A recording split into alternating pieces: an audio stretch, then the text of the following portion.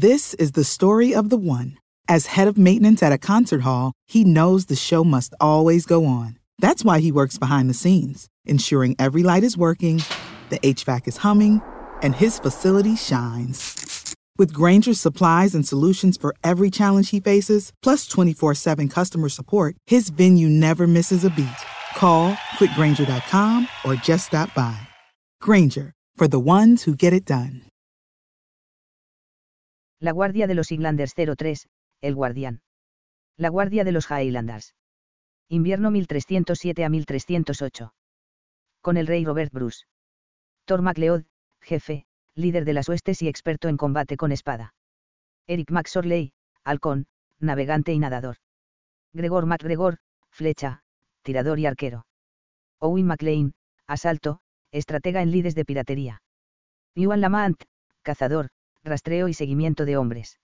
Lachlan McRuary, víbora, sigilo, infiltración y rescate. Magnus Mackay, santo, guía de montaña y forja de armas.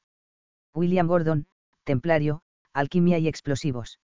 Robert Boyd, ariete, fuerza física y combate sin armas. Alex Seton, dragón, dagas y combate cuerpo a cuerpo. Con los ingleses. Arthur Campbell, guardián, exploración y reconocimiento del terreno. Prefacio. Año de Nuestro Señor de 1307. Las tornas han cambiado, pero Robert Bruce todavía está lejos de poder cantar victoria en su persecución del trono escocés.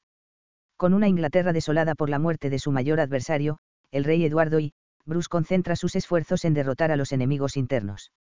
Muchos de sus compatriotas siguen oponiendo resistencia, siendo los Comyn, los MacDowell, el conde de Ross y los MacDougall los más importantes.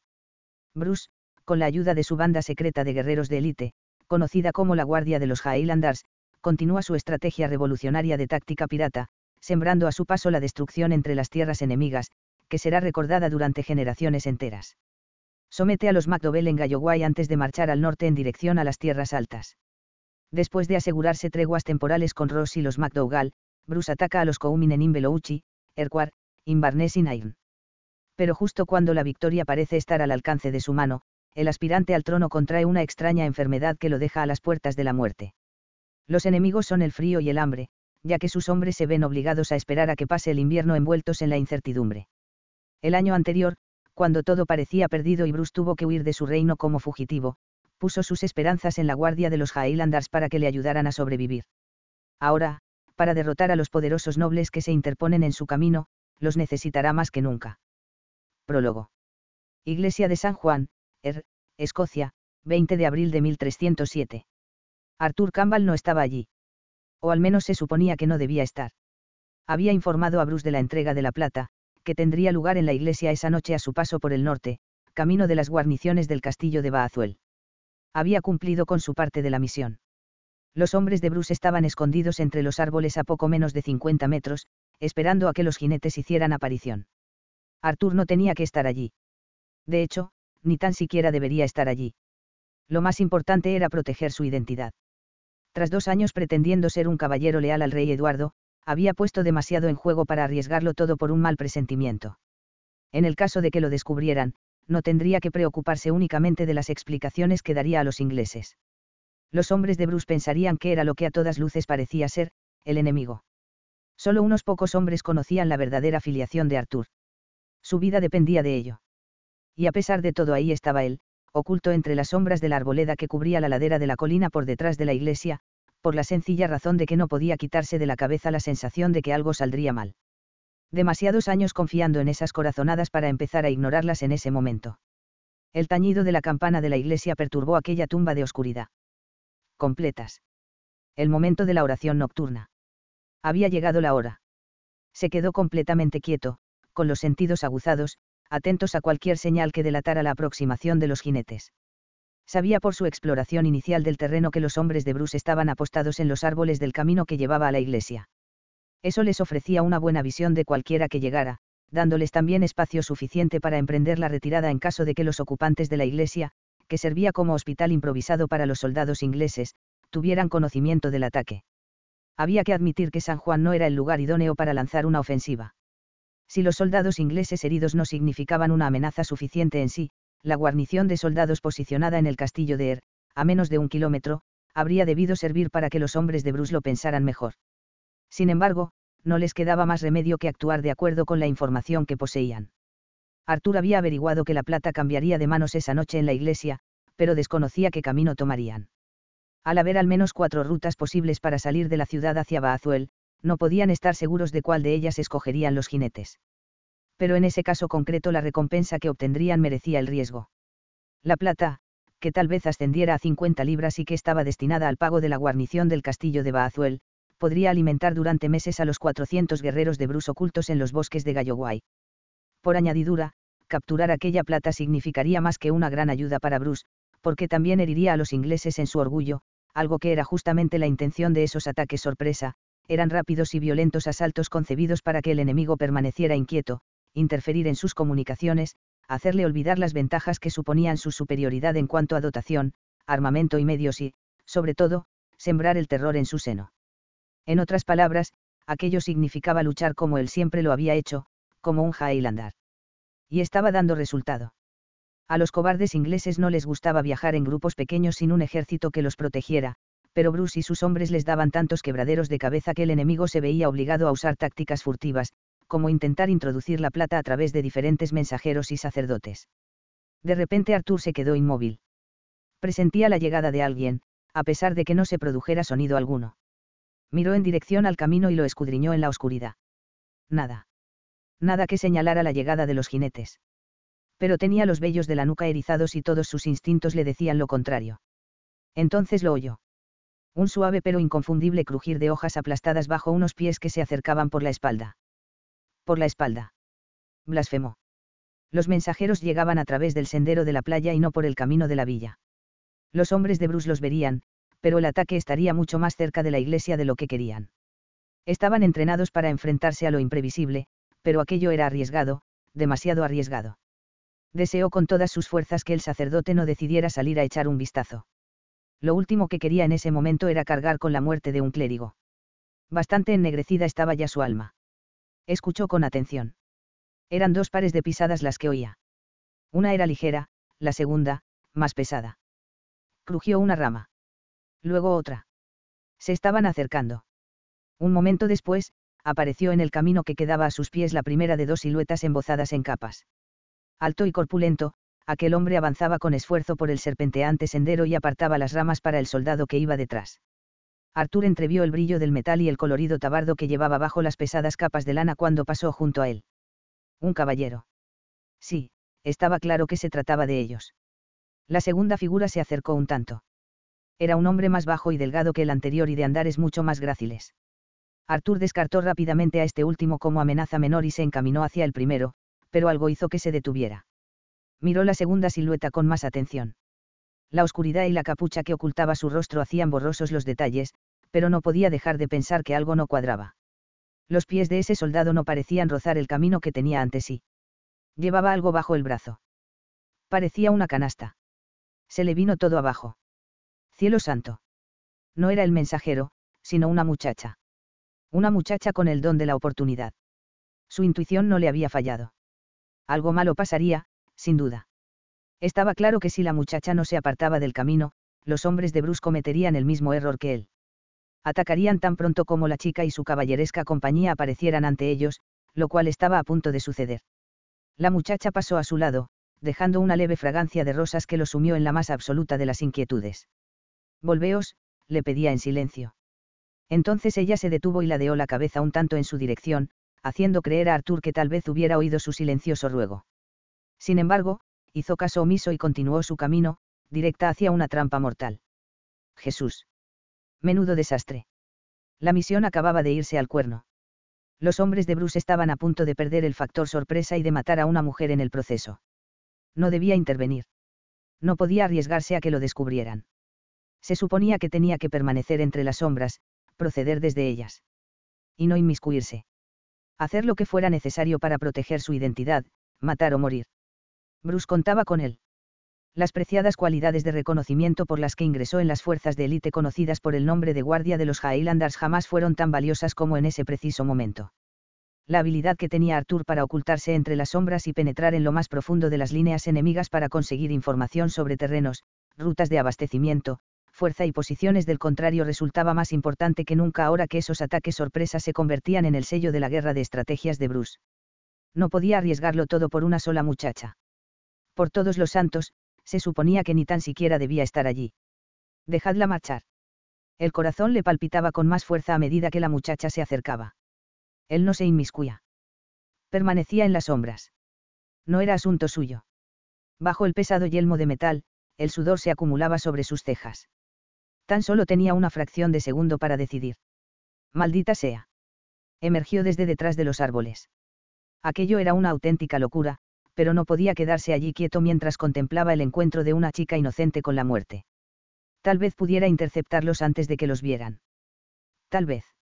Aunque tampoco estaba seguro de la posición de todos los hombres de Bruce. Se movió sigilosamente entre las sombras para situarse tras ella. Con un rápido movimiento, llevó la mano hasta su boca para impedir que gritara. La agarró por la cintura con el brazo y la apretó con fuerza contra sí. Tal vez con demasiada fuerza. Podía sentir cada una de sus femeninas curvas contra su cuerpo, particularmente el suave trasero que apretaba entre sus piernas. Rosas. Volvió a olerlas. Un olor, más intenso ahora, que le hizo sentirse extrañamente embriagado. Aspiró con ganas y percibió algo más. Algo caliente y mantecoso con un tenue aroma a manzanas. Tartas, pensó. Las de la cesta. Sus forcejeos lo despertaron de aquel momentáneo abandono. No os haré ningún daño, muchacha, susurró. Pero su cuerpo no parecía estar de acuerdo con él y se enardecía como las llamas de un incendio ante los forcejeos de la chica. Una acometida de lujuria se abría paso a través de él. La muchacha tenía unas caderas pequeñas, pero notaba sobre su brazo el inconfundible peso de dos grandes y arrebatadores pechos. Su entrepierna se inundó de calor. No era capaz de recordar la última vez que había estado con una mujer. Menudo momento para ponerse a pensar en eso. Su escolta debió de oír el movimiento. El caballero dio media vuelta. Milady. Al ver que Arthur la apresaba hizo ademán de blandir la espada. Chitón. Advirtió Arthur con cautela. Habló en voz baja, para evitar tanto que nadie más los escucharan como que la muchacha lo reconociera. Solo intento ayudaros. Tenéis que salir de aquí. Aflojó un poco la mano con la que tapaba su boca. Os soltaré, pero no gritéis. No, a menos que queráis que caigan sobre nosotros. ¿Entendéis? La muchacha asintió, de modo que le quitó la mano de la boca. Ella se volvió para mirarlo. A la luz de la luna que dejaban pasar los árboles todo cuanto Arthur veía eran unos ojos enormes y redondos que lo miraban fijamente bajo la holgada capucha de su capa. ¿Que caiga sobre nosotros quién? ¿Quién sois vos? Tenía una voz dulce y suave, con un volumen que por suerte era el justo para que no llegara a oídos de los hombres de Bruce. Eso esperaba. Lo miró de los pies a la cabeza. Esa noche, como todas aquellas en las que estaba de servicio, viajaba ligero, y solo portaba una cota de malla ennegrecida y perneras con polainas de cuero. No obstante eran de buena calidad y, junto con yelmo y las armas, hacían que resultara obvio que se trataba de un caballero. No sois un rebelde, observó ella, confirmando lo que ya habían adivinado sus instintos, que no era amigo de Bruce. Contestad a la dama, dijo su acompañante, o probaréis el acero de mi espada. Arthur reprimió sus ganas de reír. Aquel hombre era todo fuerza bruta y se movía con la soltura de una barcaza gigantesca. Pero, consciente de su situación, no quiso perder el tiempo probándole al soldado lo equivocado que estaba. Tenía que sacarlos de allí tan rápida y sigilosamente como fuera posible. Soy un amigo, milady. Un caballero al servicio del rey Eduardo. Al menos por el momento. De repente se quedó completamente quieto. Algo había cambiado. No era capaz de precisar cómo lo sabía. Simplemente notaba una advertencia en lo más profundo de su ser y tenía la sensación de que el aire era diferente. Los hombres de Bruce se acercaban. Los habían descubierto. Maldijo. Aquello no podía salir bien. No había tiempo para convencerla con palabras dulces. Debéis partir ya, dijo con una voz férrea que no daba cabida a las discusiones. Advirtió que un brillo de inquietud se encendía en la mirada de la muchacha. Al parecer, también ella presentía el peligro. Pero era demasiado tarde. Demasiado tarde para todos. Le dio un fuerte empujón que la hizo caer tras el árbol más cercano, momentos antes de que el suave silbido de las flechas atravesara el aire de la noche.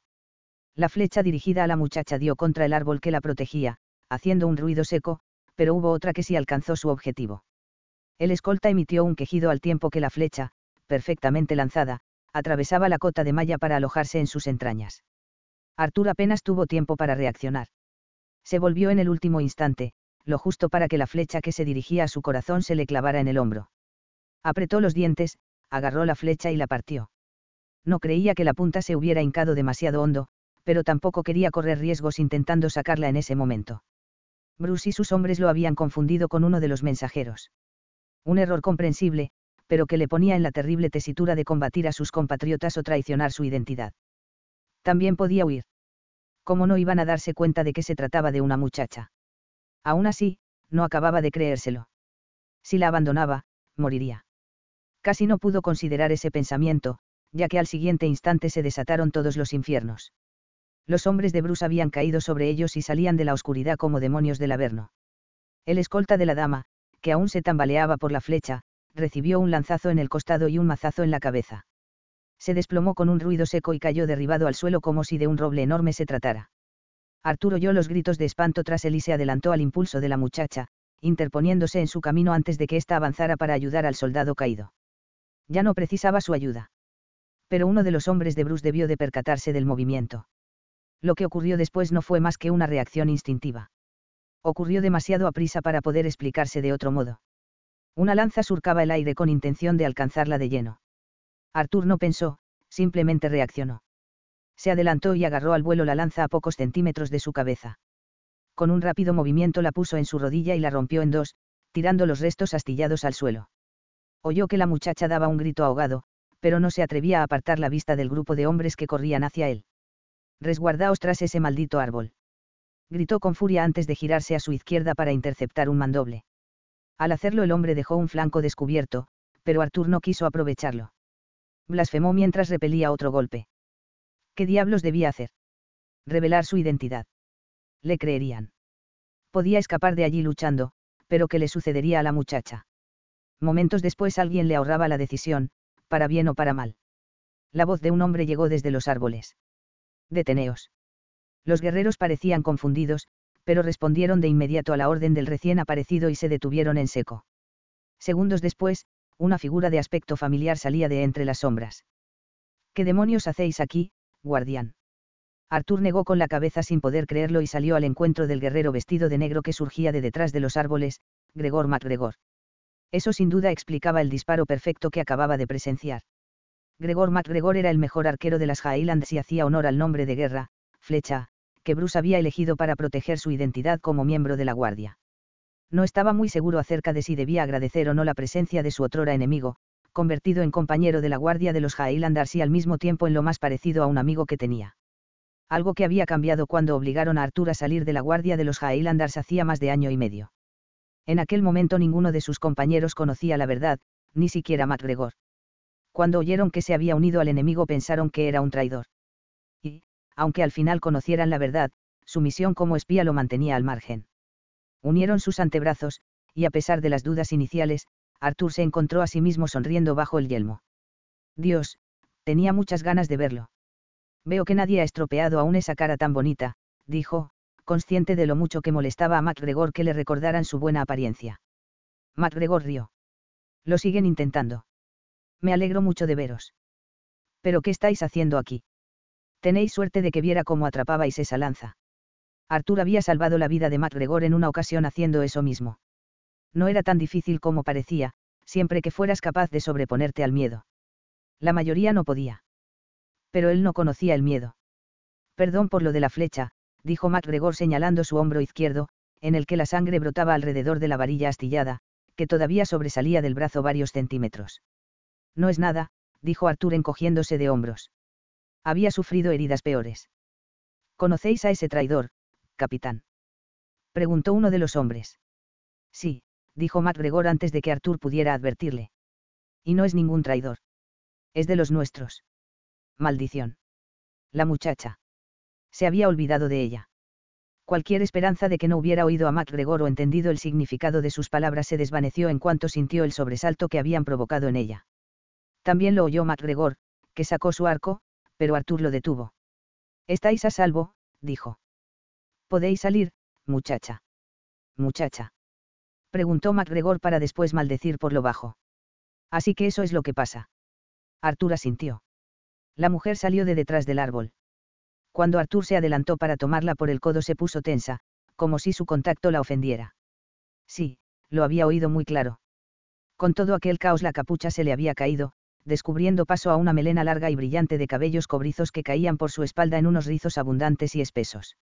Su insolente belleza parecía tan fuera de lugar que por un momento lo dejó boquiabierto. Pero después un rayo de luna alcanzó su cara y Arthur quedó sin respiración por completo. Era preciosa. Unos ojos grandes de pestañas enormes dominaban su diminuto rostro en forma de corazón. Tenía una nariz pequeña y ligeramente torcida, barbilla puntiaguda y cejas arqueadas tímidamente. Sus labios le hacían una boquita de piñón rosada de formas perfectas, y su piel era tan suave y blanca como la nata.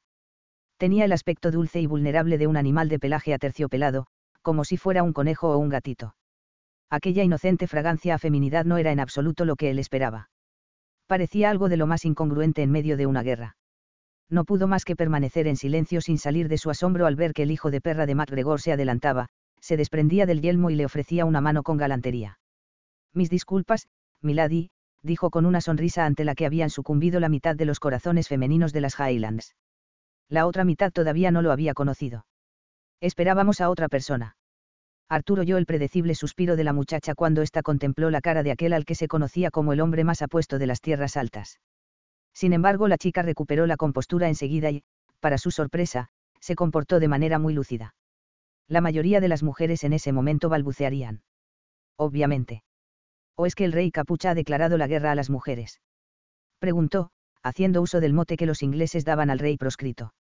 O tal vez a simples sacerdotes, añadió mirando hacia la iglesia. Para ser una persona rodeada de enemigos demostraba no tener miedo alguno.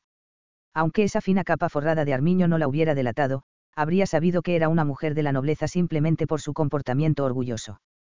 MacGregor hizo una mueca. Tal y como he dicho, ha sido un error.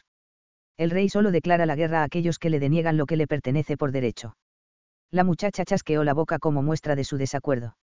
Si hemos acabado con esto, había venido a buscar al sacerdote. Bajó la mirada a su escolta abatido. Es demasiado tarde para mi hombre, pero tal vez pueda aliviar en algo a los que aguardan en el castillo. Extrema unción, observó Arthur. Probablemente para soldados heridos en la batalla de Glentroll de la semana anterior. A pesar de tener el rostro cubierto por el yelmo, siguió hablando en voz baja para preservar su persona todo cuanto pudiera. Ya había expuesto lo suficiente su doble identidad. No quería brindar a la joven una oportunidad para poder identificarlo. Probablemente sería pariente de alguno de los nobles que habían enviado a Er para dar caza a Bruce. Se aseguraría de mantenerse lejos, muy lejos del castillo. ¿Cuál es vuestro nombre, milady? ¿Y por qué viajáis con un guardián tan nefasto? La muchacha lo miró por encima del hombro, arrugando su minúscula nariz con expresión severa. Siendo tan chata podría haber parecido algo ridículo, pero se las arregló para manifestar su desdén de una manera sorprendentemente eficaz. Ir a buscar un sacerdote no suele ser una tarea demasiado peligrosa, como supongo que incluso un espía será capaz de reconocer. A Arthur se le torció el gesto por completo. Así le expresaba su gratitud. Tal vez hubiera debido abandonarla a su suerte. MacGregor rompió una lanza en su favor. Debéis vuestra vida a este hombre, milady. Si él no hubiera intervenido, dijo, y miró al escolta caído, los dos estaríais muertos. Sus ojos se abrieron al percatarse de ello y unos dientecitos blancos mordieron la suave almohadilla de su labio inferior. Arthur sintió otro inesperado tirón bajo el cinto de su espada. Lo siento, dijo dirigiéndose a él en voz baja. Os lo agradezco. La gratitud de una bella mujer no era algo que quedara sin efecto. Sintió con más fuerza la presión que subía por su entrepierna, y el tono cantarín aterciopelado de su voz le hizo pensar en camas, cuerpos desnudos y palabras de placer susurradas. Vuestro brazo. La muchacha lo miró con incertidumbre. ¿Es grave la herida? Antes de que Arthur pudiera formular la respuesta, oyó un ruido. Su mirada se dirigió de los árboles a la iglesia y percibió las señales de movimiento. Maldición. El ruido del ataque debía de haber alertado a los ocupantes de la iglesia. Tenéis que partir, dijo a MacGregor. Ya vienen. MacGregor había comprobado de primera mano las habilidades de Arthur muchas veces como para dudar de él.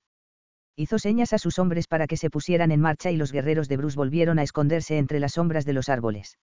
La próxima vez será, dijo MacGregor antes de unirse a ellos. Arthur lo miró a los ojos comprendiendo a qué se refería. Esa noche no habría plata. En unos momentos la iglesia sería un avispero de hombres y estaría iluminada como una almenara, advirtiendo del peligro a cualquiera que se acercase. Bruce no podría contar con la plata para el aprovisionamiento de sus hombres a causa de una muchacha. Tendrían que confiar en lo que pudieran cazar y rapiñar del campo hasta que se presentara una nueva oportunidad. Será mejor que también vos partáis, dijo la muchacha con severidad. Cuando vio que dudaba, suavizó un poco sus palabras. Estaré bien. Marchad. Y gracias, añadió tras una pausa. Sus ojos se encontraron en la oscuridad. A pesar de que resultara del todo ridículo, por un momento Arthur se sintió vulnerable. Pero ella no podía verlo. Con el yelmo bajado, las únicas aberturas del acero eran dos estrechas ranuras para los ojos y los pequeños conductos para respirar. Aún así, sintió algo extraño. Si no estuviera escarmentado, habría dicho que era una conexión. Pero él no sentía conexión con ninguna mujer extraña, y mucho menos con las enemigas. Maldita fuera, si no tenía conexión con nadie. Tenía ganas de decir algo, el diablo sabría qué, pero no tuvo la oportunidad. Las antorchas aparecieron a las puertas de la iglesia.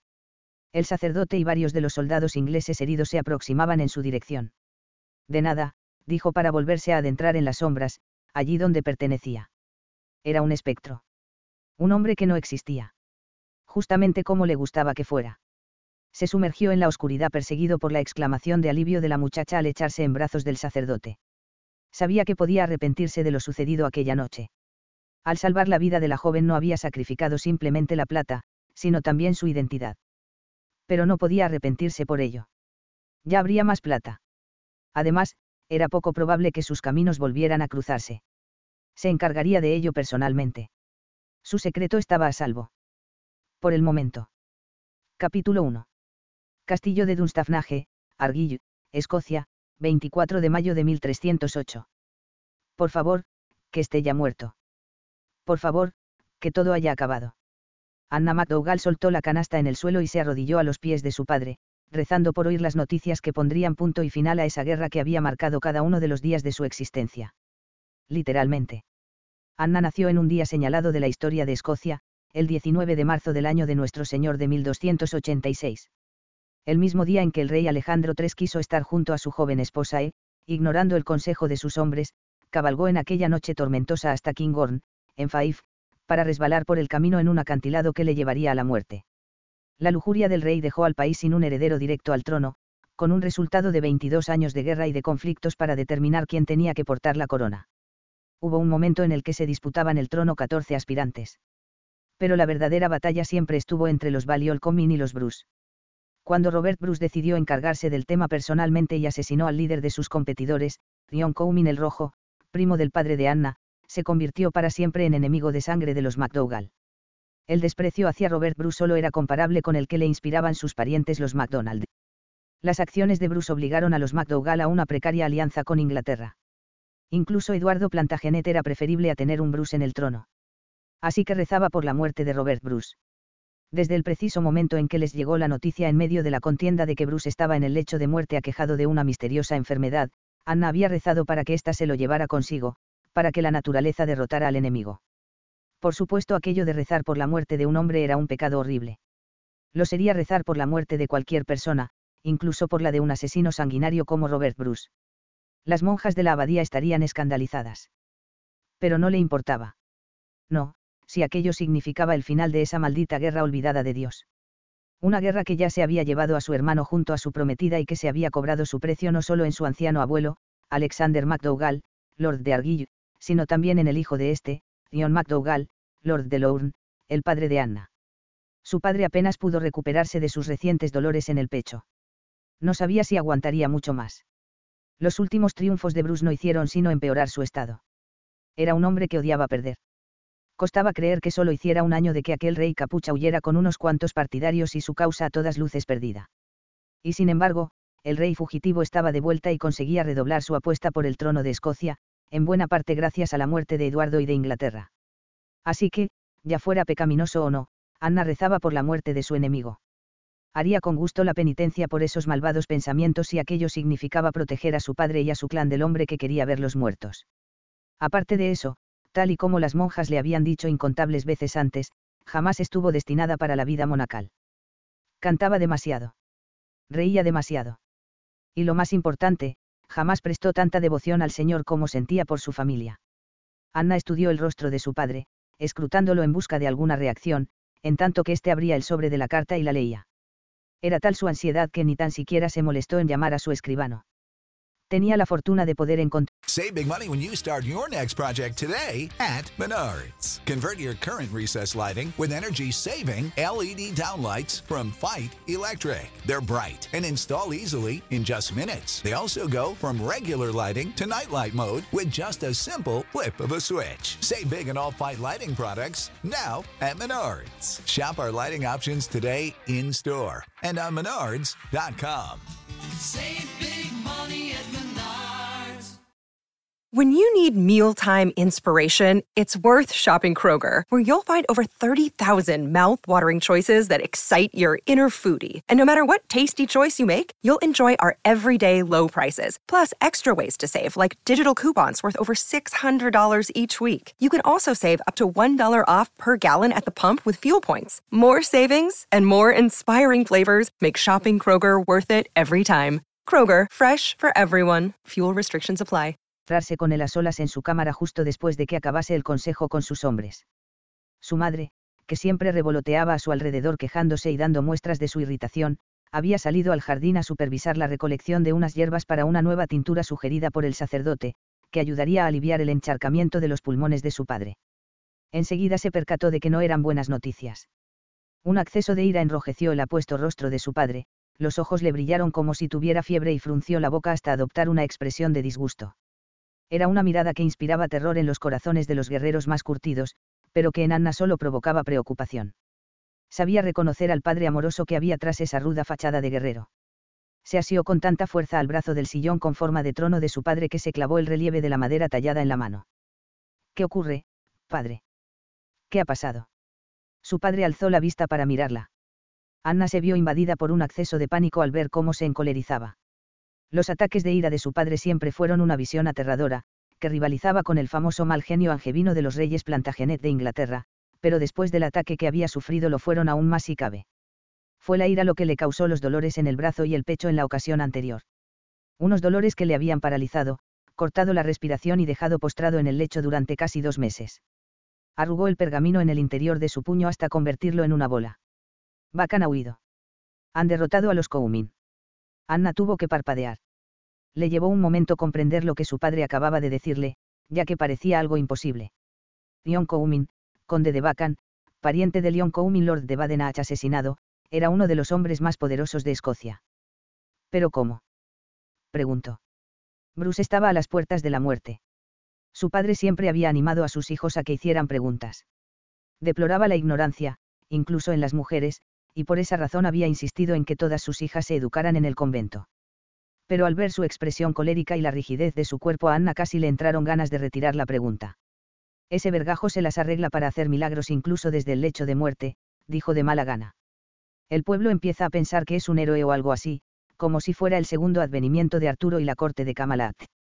Bacan tenía a ese hijo de perra acorralado cerca de Inverary, pero sus hombres flaquearon cuando vieron al Bruce encabezando el ejército, dijo aporreando la mesa con el puño y derramando el vino que contenía su copa. Los Coumin corrieron como gallinas al ver que llevaban a un enfermo a la batalla. Huyeron de un maldito inválido. Su rostro enrojeció tanto que las venas de la sien parecían a punto de estallarle.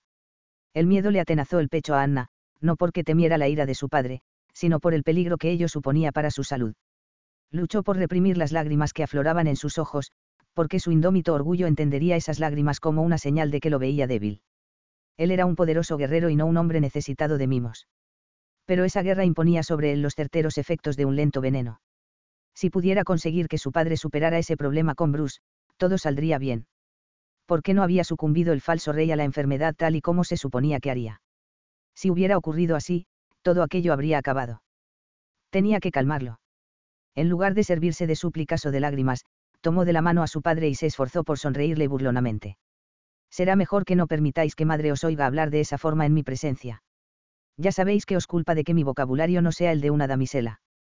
Por un instante pensó que sus palabras no habían surtido efecto, pero la bruma de ira comenzó a disiparse de su rostro poco a poco. Cuando al final la miró como si realmente la estuviera viendo, Anna añadió de manera inocente, tal vez tendría que llamarla. Su padre dejó escapar una fuerte carcajada que se confundió con la tos de sus pesados pulmones. No te atrevas. Me obligará a pasar por el gaznate otra de esas asquerosas pociones. El Señor sabe que lo hace por mi bien, pero podría llevar a la perdición a un santo con esa preocupación constante. Negó con la cabeza y le dirigió una mirada de afecto, dando a entender que era plenamente consciente de lo que acababa de hacer. No tienes nada que temer, ¿sabes? Estoy como un roble. Pero eres una muchacha muy astuta, Annie querida, añadió entornando los ojos. Te pareces más a mí que ningún otro. No es eso lo que siempre te he dicho. Anna se puso tan contenta con el cumplido que se le marcaron los hoyuelos. Sí, padre. Este continuó como si ella no le hubiera respondido. Desde aquel día en que entraste en mi cámara con el pulgar en la boca, le echaste un vistazo al mapa de la batalla y pusiste a nuestros hombres en la posición de ataque perfecta. Anna rió, sin recordar realmente aquel día, aunque había oído la historia muchas veces antes. Pensaba que aquellas figuras talladas eran juguetes, dijo. Sí, pero tus instintos eran puros. Ian McDougall suspiró. Pero temo que no será tan fácil en esta ocasión. Bacon escribe que buscará refugio en Inglaterra. Una vez derrotados los Comyn, el usurpador vendrá a por nosotros. Nosotros. Anna tragó saliva. El miedo se apoderó de su ser. ¿Pero qué hay de la tregua? Hacía meses, cuando dio comienzo su marcha hacia el norte, Bruce dedicó sus esfuerzos a luchar contra los hombres de Argyll, amenazándolos por tierra y por mar. Su padre, enfermo y con menos hombres, pactó una tregua, tal y como había hecho el conde de Ross en el norte. Anna tenía la esperanza de que aquella tregua significara el fin de las batallas. Expira en los idus de agosto. Cabe esperar que al día siguiente tengamos al enemigo ante nuestras puertas. Ya ha expulsado a los McDowell de Galloway, y ahora que los Comyn han huido. Su padre volvió a expresar su descontento frunciendo el ceño. Al darse cuenta de que la cólera lo acometía de nuevo, Anna le recordó. El conde de Bacon jamás fue un buen general en la batalla. Vos mismo lo dijisteis muchas veces. El rey Capucha no habría tenido tanta suerte luchando en vuestra contra, que sin duda es la razón primordial por la que aceptó la tregua. Dalray está todavía muy fresco en su memoria. Su padre jugueteó con el broche de plata maciza que llevaba al cuello. Aquel cristal ovalado rodeado de diminutas perlas era un talismán que le recordaba lo cerca que habían estado de capturar al rey fugitivo. Tenían a Bruce literalmente en sus manos cuando el broche se desenganchó durante el forcejeo. La sombra de una sonrisa apareció alrededor de su boca, y Anna supo que aquellas palabras habían sido de su agrado. Tienes razón, pero nuestra victoria anterior no le hará detenerse en esta ocasión. Somos lo único que se interpone en su camino a la corona. ¿Pero qué pasará con el conde de Ross? Preguntó. Es que no va a luchar a nuestro lado. La boca de Ian McDougall adoptó un gesto severo. No podemos contar con Ross. Se negará a dejar sus tierras sin protección. Pero intentaré persuadirle de que debemos unir nuestros esfuerzos para derrotar al rey Capucha de una vez por todas.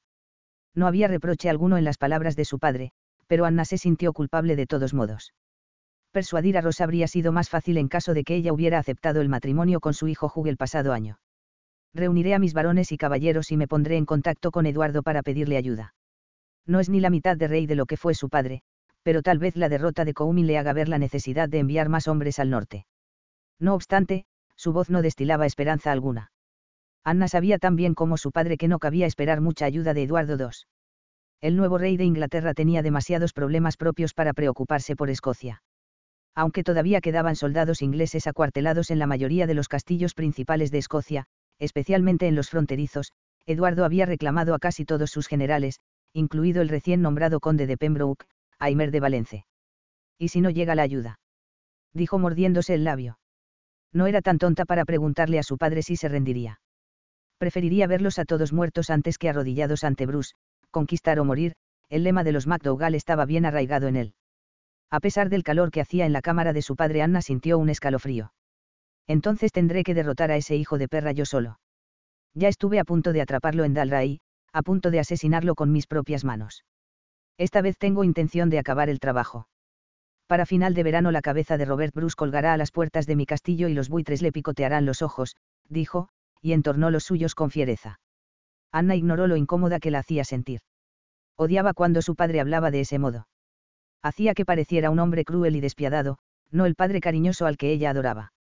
Alzó la vista para mirarlo, y al contemplar la firme resolución de su expresión montaraz, no lo puso en duda ni por un segundo. Su padre era uno de los mejores guerreros y generales de Escocia. Puede que el destino se volviera contra ellos, pero John de Lorne pondría fin a eso. Tal vez el fin de la guerra estuviera cerca, después de todo. La incertidumbre, la muerte, la destrucción, el engaño, todo acabaría en breve. El veneno que estaba matando a su padre se disolvería. Su familia estaría a salvo. Se casaría, tendría un hogar e hijos propios. Todo volvería a la más feliz de las normalidades. No podía permitirse verlo de otro modo.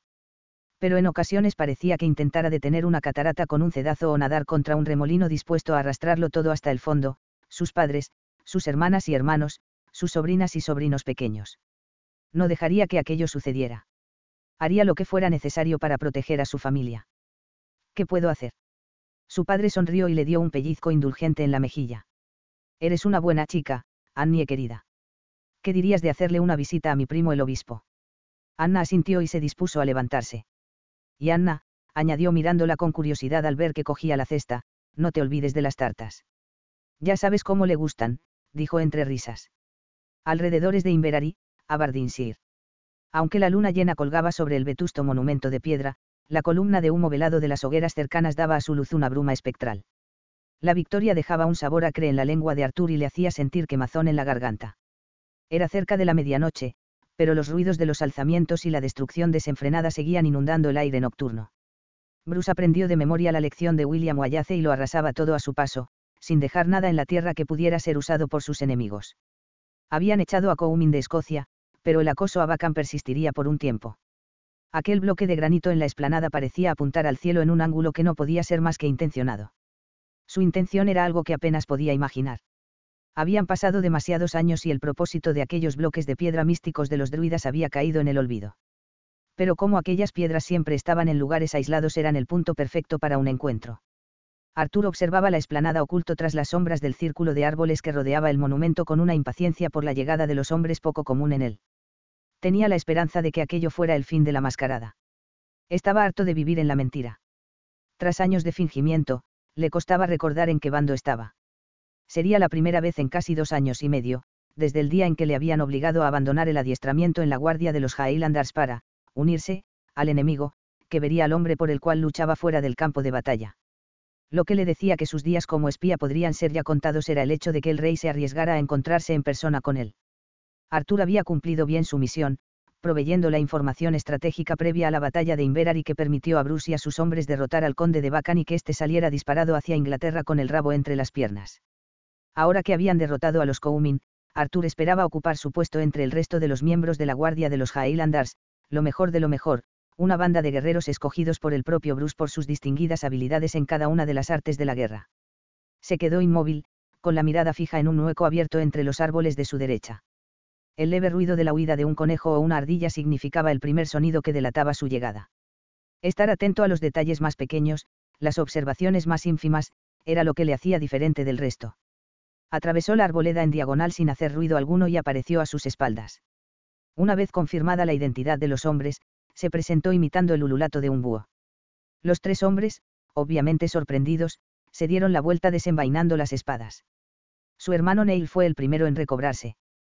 Por los huesos de Cristo. Incluso mejor de lo que había imaginado. Todavía nos quedan cuando menos 50 pasos para llegar a la explanada.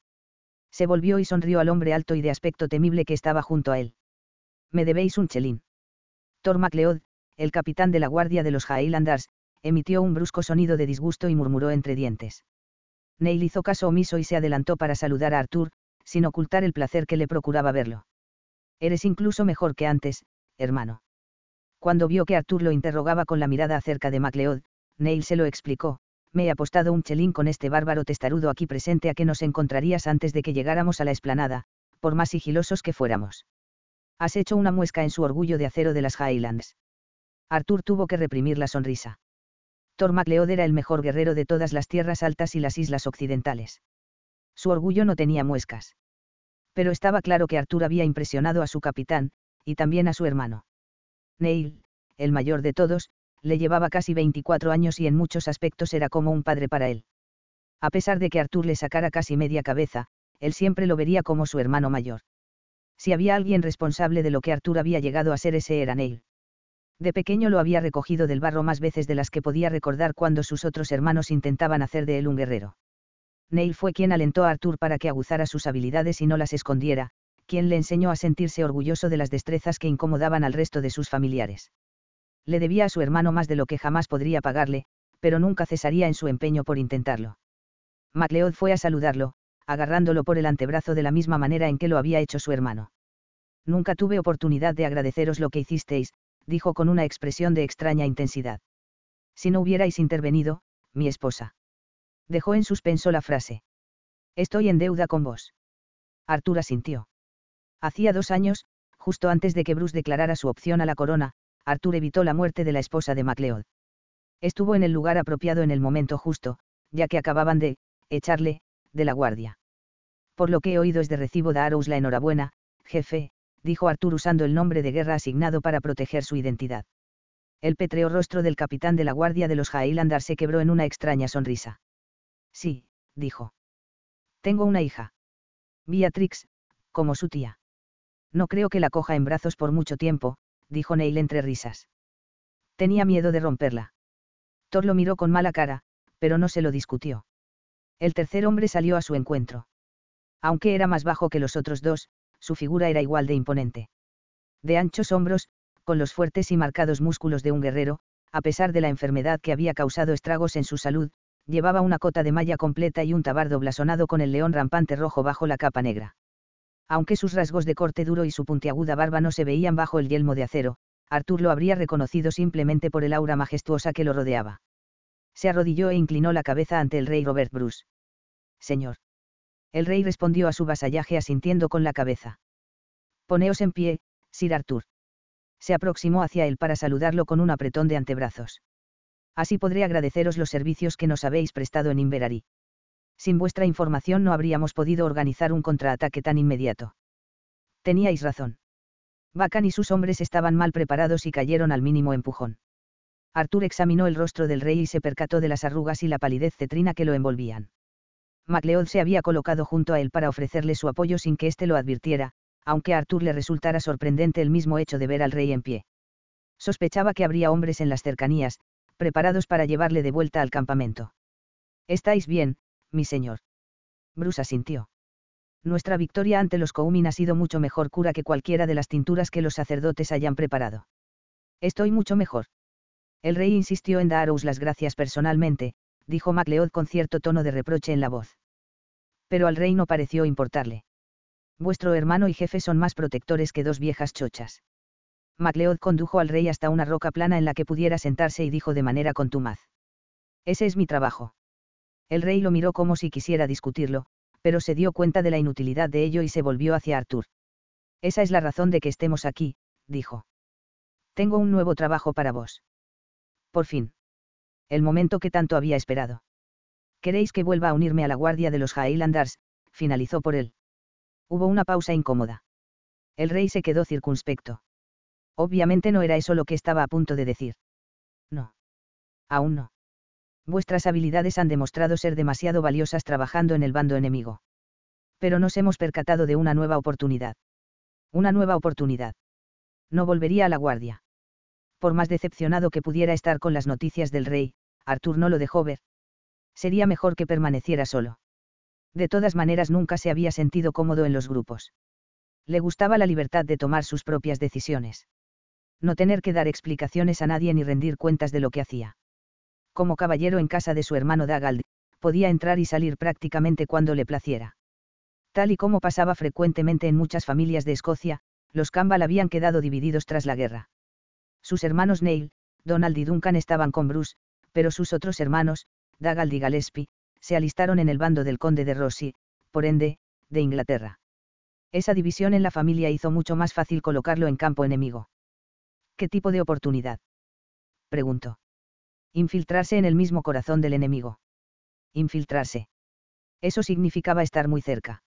Algo que Arthur intentaba evitar por todos los medios. Esa era la razón de que no se hubiera unido a ninguna de las casas nobles como hacían la mayoría de los caballeros. Trabajo mejor solo, mi señor. Desde el exterior. Donde pudiera mezclarse sin pasar a un primer plano. Donde pudiera pasar desapercibido. Neil, que le conocía bien, sonrió. No creo que te importe en esta ocasión. Arthur buscó a su hermano con la mirada. La satisfacción que vio en sus ojos le hizo comprender a lo que se refería. Lorne. Aquella sencilla palabra cayó con la fuerza del martillo de un herrero. Neil asintió y una sonrisa plácida surcó su rostro. Esta es la oportunidad que estábamos esperando. MacLeod lo explicó. Ion de Lourn ha llamado a filas a sus varones y caballeros. Vuestros hermanos, Arthur, responderán a la llamada. Idé con ellos. Averiguad lo que los MacDougall planean, cuántos hombres tienen y quién se unirá a ellos. Están haciendo pasar mensajeros entre nuestros hombres y quiero que los detengáis. Queremos que permanezcan en el mayor de los aislamientos hasta que expire la tregua. Tengo a Halcón controlando las rutas marinas, pero os necesito a vos en tierra firme. Tierra firme era donde Arthur se movía mejor. Argyll era la patria de los Campbell. Arthur nació en Innischonnell, un castillo en medio del lago Ow, y vivió allí hasta que los MacDougall se apoderaron de él. La emoción recorrió todo su cuerpo. Se trataba del momento que había estado esperando desde hacía mucho tiempo. 14 años, para ser exactos. Desde el día en que Ion de Lourn acuchilló a su padre traicioneramente ante sus propios ojos. Arthur no lo vio venir. Fue la única vez en que le fallaron sus sentidos. Incluso en el caso de que Neil no se lo hubiera pedido, aunque Bruce no le hubiera ofrecido tierras y la promesa de una rica esposa por combatir a su lado, Arthur se habría unido a su bando solo por la oportunidad de destruir a Ion de Lourn y a los MacDougall. La sangre se pagaba con sangre según el espíritu Highland. No pensaba fallarle a su hermano del mismo modo en que había fallado a su padre. MacLeod malinterpretó su silencio como una objeción y continuó. Con vuestro conocimiento del terreno no hay nadie en mejores condiciones para este cometido. Habéis pasado más de 2 años componiendo esa farsa de alianza justamente para este tipo de misión. Puede que Lourn no se sienta cómodo teniendo a los Campbell cerca, pero una vez que Eduardo ha dado por acabada la contienda y habiéndose reconciliado con vuestro hermano Dagald hace algún tiempo, tiene razones más que suficientes para querer pensar que no sois más que lo que parecéis ser. Demonios. Si el propio tío de Lourn lucha en nuestro bando, añadió Bruce, refiriéndose a Duncan MacDougall de Dunoye. Las familias divididas son algo que conoce de sobras. Ion de Lourn no sabe lo que tuviste, hermano, dijo Neil con voz queda refiriéndose al momento en que fue testigo de la muerte del padre de ambos. Haz lo que siempre haces. Mantén la discreción y observa. Para lo grandullón que eres se te da estupendamente eso de pasar desapercibido, dijo esbozando una sonrisa cariñosa al recordar que no siempre tuvo ese tamaño. Apártate del camino de Lourn y actúa con cautela. Al principio puede que desconfíe, así que no le des nunca la espalda. Eso lo sabía él mejor que nadie. Y no era necesario que lo convencieran. Cualquier reticencia que hubiera podido tener a meterse en casa del enemigo se desvaneció al oír el nombre de Lourn. Entonces, preguntó Bruce. Arthur lo miró a los ojos y poco a poco fue esbozando una sonrisa maliciosa en sus labios. ¿Cuánto tengo que esperar para partir? Disfrutaría con cada uno de los minutos en que contemplara la destrucción de Ion de Lourn. Nada se interpondría en su camino. Capítulo 2. Castillo de Dustafnage, Lourn, 11 de junio de 1308. Apenas 3 semanas después del encuentro con el rey junto a los bloques de piedra, Arthur Campbell ya estaba allí.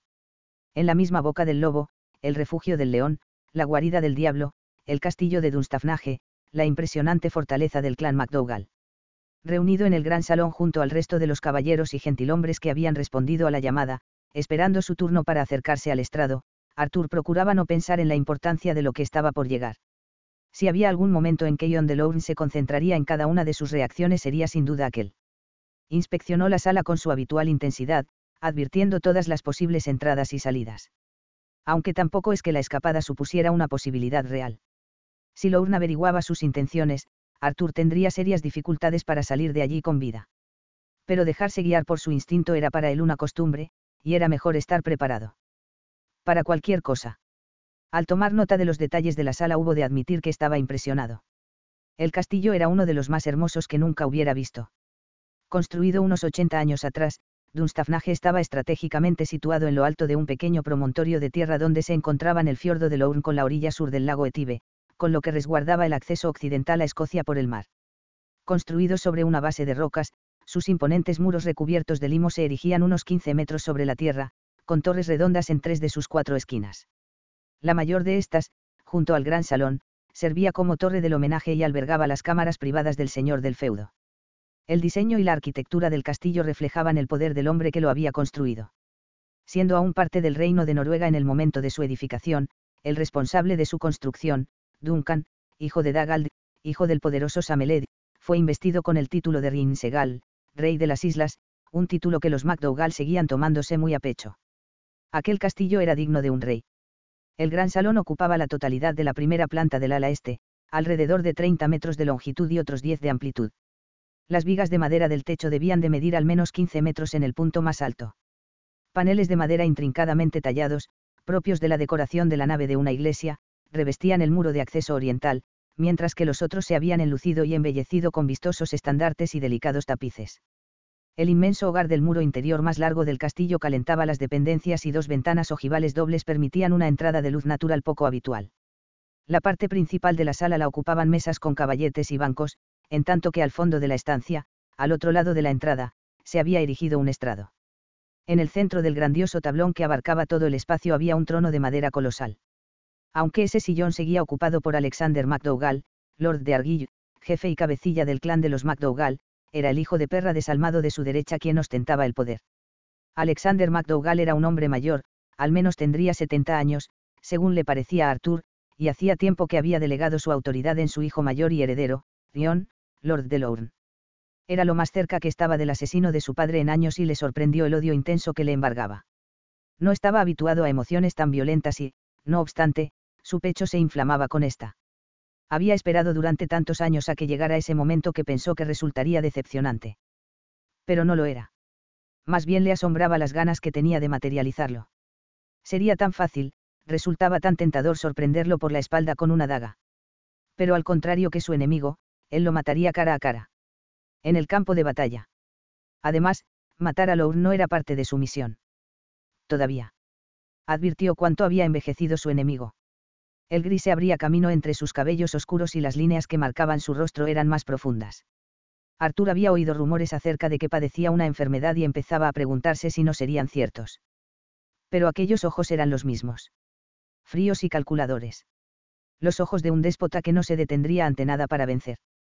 Arthur se esforzó por apartar la vista del estrado, temiendo lo que pudiera revelar inconscientemente o que MacDougall llegara a sentir la amenaza de algún modo. Había de ser cauto. Tenía que actuar con la mayor de las cautelas para no desvelar nada. Si lo descubrían, sabía que lo mejor a lo que podía aspirar era una muerte rápida. Lo peor sería una muerte lenta. Sin embargo, aquello no le preocupaba del todo. Seguía habiendo una veintena de caballeros y al menos 5 veces ese número en hidalgos que habían respondido a la llamada de Lorne. No se percataría de su presencia. Neil estaba en lo cierto. Era bueno permaneciendo en segundo plano, sin llamar la atención. Aunque le gustaría poder decir lo mismo acerca de su hermano. Se estremeció al presenciar cómo Dagald soltaba una carcajada y le cruzaba la cara a su escudero con el revés de la mano. El chico empezó a sangrar y Arthur se conmiseró de él, ya que de pequeño había estado al otro lado de los puños de su hermano más veces de las que quería recordar. Pero la compasión no beneficiaría en nada al muchacho. No, si quería llegar a ser un guerrero. Formaba parte de su entrenamiento. La intención era hacerlo más fuerte. Al final aprendería a dominar los impulsos. Dejar de sentirlos le llevaría más tiempo. ¿Qué muchacha iba a fijarse en un pelagatos como tú estando yo por aquí? Dijo Dagald entre risas. El escudero se ruborizó por completo y Arthur sintió más pena por él si cabe. El muchacho sería desgraciado hasta que aprendiera a controlar sus emociones. Dagald metería el dedo en la llaga y le sacaría esa debilidad a golpes si era necesario. Al igual que sucedía con su padre, la vida de su hermano consistía en ser un guerrero implacable. Bueno, eso y su afición a las muchachas. Puede que Dagald se comportara a veces como un bravucón insoportable, pero no lo hacía por gusto. Aunque no era tan alto como Arthur, era de complexión robusta y un guerrero de características formidables. También se le conocía como el mejor parecido de los 6 hermanos y se complacía en desempeñar ese papel. No esperaba que se fijasen en mí, dijo el escudero con un abochornado rostro que hacía juego con el color de su pelo. Simplemente me preguntaba si serían tan hermosas como dice la gente. ¿Quién? Preguntó Arthur. Por los huesos de Santa Columba, hermanito. Por un momento dio la impresión de que Dagald quisiera abofetear también a Arthur, pero este ya no era un niño. Se la devolvería. Aunque había procurado mantener sus habilidades ocultas, al principio por su propio bien y después para que no le obligaran a usar esas habilidades en contra de sus compatriotas, se preguntaba si Dagald se habría percatado de que la balanza de fuerzas ya no se decantaba a su favor. Lo empujó, pero tímidamente. ¿Dónde has estado metido? En una cueva con el rey Capucha. Dagald rió con más fuerza incluso y atrajo las miradas de varias personas en su dirección. Las hijas de Lorne son conocidas por su extraordinaria belleza. En particular la mediana, la preciosa Lady Mary. A Arthur aquello no le intrigaba lo más mínimo. La belleza de las mujeres se exageraba con frecuencia. y además dudaba mucho de que ninguna de ellas le llegara a la esposa de MacLeod a la suela de los zapatos. Solo había visto a Christina Fraser en una ocasión, pero le pareció la mujer más bella sobre la faz de la tierra. Entonces se le pasó por la cabeza la imagen de otra mujer, cuya belleza estaba más en su dulzura que en un canon clásico y, extrañado, la alejó de sus pensamientos. Le asombró seguir pensando en aquella muchacha de la iglesia a la que había visto hacía un año y solo una vez. Entonces el rey se puso hecho una furia por perder la plata, sobre todo cuando supo que se trataba del doble de lo que en un principio creían, pero comprendió la razón por la que Arthur intervino. Todas ellas tienen un fallo primordial, señaló Arthur. El escudero parecía confundido, pero Dagald lo entendía perfectamente. La expresión de su hermano cambió y su boca se contrajo hasta endurecer el gesto. Puede que su ambicioso hermano viera la conveniencia de alinearse junto a Ross y los ingleses, y por extensión junto a los MacDougall, pero eso no significaba que sintiera más aprecio por Lorne del que le tenía Arthur. Sí, en eso tienes razón, hermanito. ¿Qué fallo? Se aventuró a preguntar el escudero. Arthur pensó que, sabiendo lo que seguiría a eso, el muchacho demostraba ser valiente. Para lo que te van a mirar, más te convendría que su fallo fuera que estén todas ciegas, dijo tras propinarle otro bofetón. Pasó una hora de la bulliciosa conversación de su hermano hasta que les llegó el turno. Al fin, Arthur seguía sus pasos para rendir la espada ante MacDougall. Como cabeza de familia, por cuanto tocaba al conde de Ross y la corona de Inglaterra, ya que sus 3 hermanos mayores fueron declarados rebeldes, Dagald habló por todos ellos. Alexander MacDougall llevó a cabo las formalidades, pero Arthur se percató del interés inmediato que suscitaron en Lorne. Sir Dagald de Torsa. Lorne dejó en suspenso la frase en actitud pensativa. Uno de los hijos de Colin. Pero no el mayor de ellos. Su visceral e impetuoso hermano contestó con una sorprendente calma. No, mi señor. Mis 3 hermanos mayores luchan con los rebeldes. Como Lorne sabía mejor que nadie. Igual que vuestro tío, añadió Dagald con la dosis justa de sarcasmo. El gesto de Lorne se endureció. Obviamente no le gustaba que le recordaran a ese pariente traidor. Recuerdo a vuestro hermano Neil, dijo mirándolo fijamente a los ojos. Luchó con bravura en la batalla de Redford. Redford. La batalla en la que los MacDougall y los Campbell lucharon por sus tierras en la Agow. La batalla en la que su padre fue eliminado a sangre fría. Por Lorne. El muy hijo de perra estaba retándolo. Dagald lo sabía. Arthur también lo sabía. Pero solo este quería matarlo por ello, ya que era el único que lo había presenciado.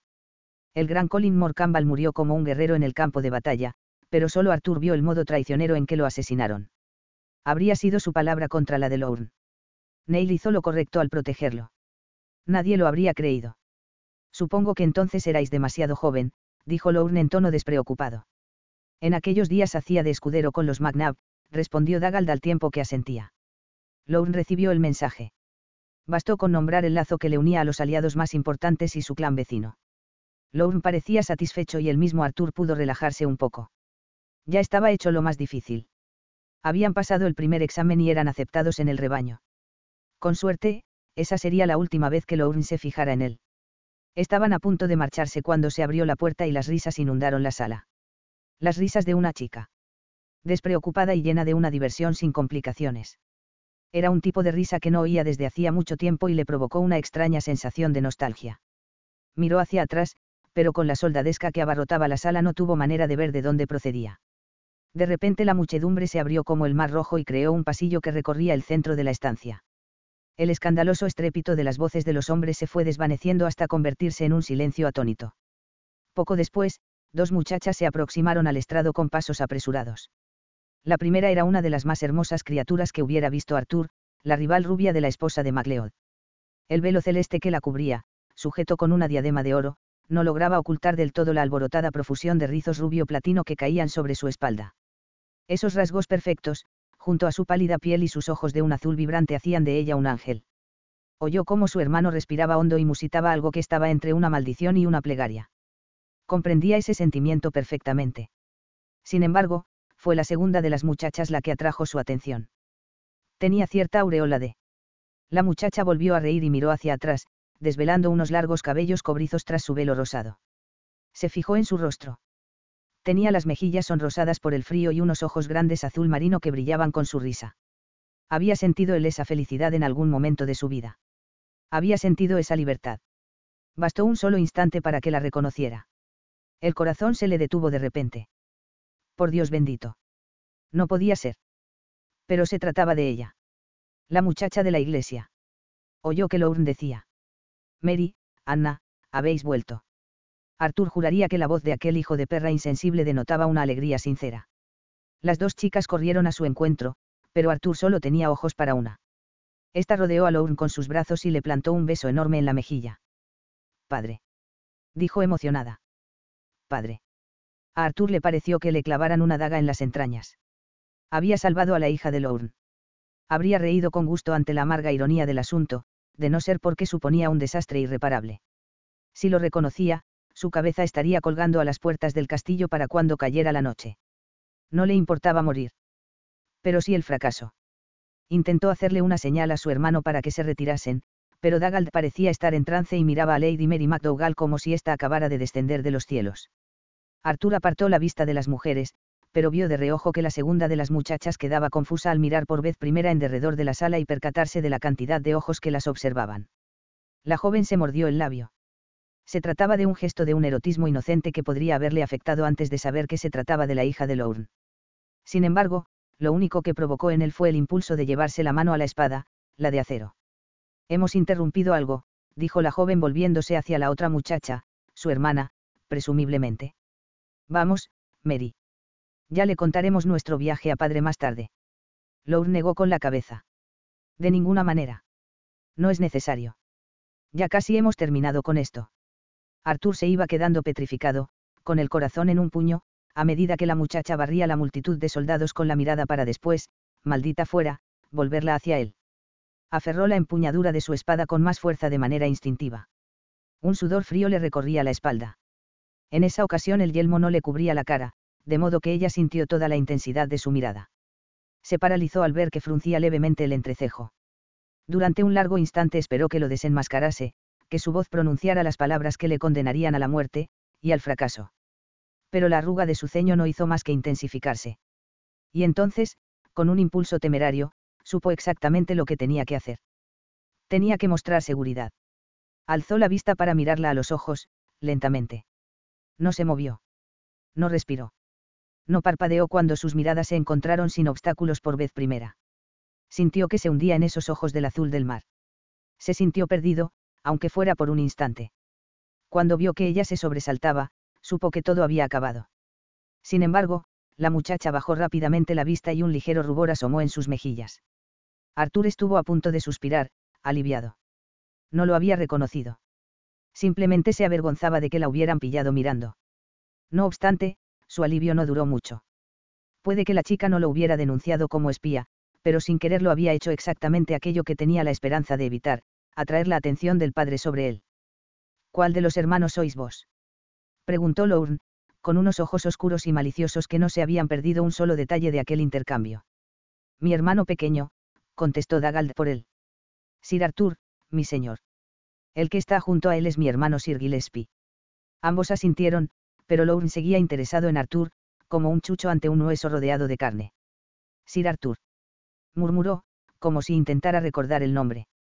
Fuisteis nombrado caballero por el propio rey. Arthur miró a los ojos de su enemigo por primera vez, sin revelar un ápice el odio que corroía su interior. Sí, mi señor. El rey Eduardo me coronó caballero tras la batalla de Methven. De Valence, Pembroke, os tiene en alta estima.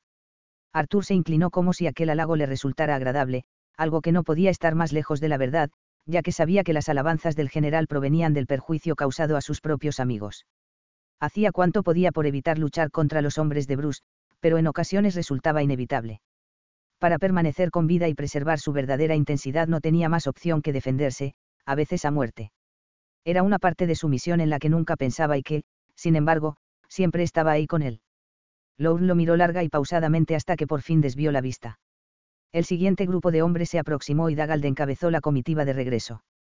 Pero Arthur sintió el peso de las miradas en su espalda durante todo el trayecto. Pensó que se trataba de las miradas de las muchachas, no la de Lorne, pero ni las unas ni la otra eran beneficiosas para su misión. Una cosa estaba clara, tenía que mantenerse alejado de aquella joven. Anna McDougall. Su boca hizo una mueca de disgusto. No había mejor arma contra el deseo que saber que la mujer que hacía palpitar su corazón era la hija del hombre que había asesinado a su padre. Capítulo 3. Anna ni tan siquiera miraba por dónde iba. Volvió al castillo con apenas tiempo para bañarse y cambiarse el vestido para la fiesta, una fiesta que había sido idea suya, a modo de bienvenida para los varones, caballeros y gentilhombres que habían acudido a Dunstafnage a la llamada de su padre. Con una guerra a las puertas de casa, una celebración podía parecer extraña a muchos, como por ejemplo a su hermano Alan, pero Anna sabía lo importante que era dejar las penas y la fatalidad a un lado, aunque fuera por una sola noche. Para recordar por lo que se luchaba. Para actuar con normalidad, o lo que en medio de la guerra pudiera llamarse normalidad, al menos durante un breve instante. Por fortuna su padre accedió y consideró oportuna la fiesta. Tenía la sospecha de que también él estaba deseoso de demostrar a los demás que ya se había recuperado por completo de su enfermedad. No obstante, fuera cual fuese la razón, Anna daba muestras de una excitación fuera de lo común. Habría cantidades indecentes de comida y bebida, música, un seanachie para congratular a la multitud con historias del clan y bailes. Bailes. Hacía tanto tiempo que no bailaba.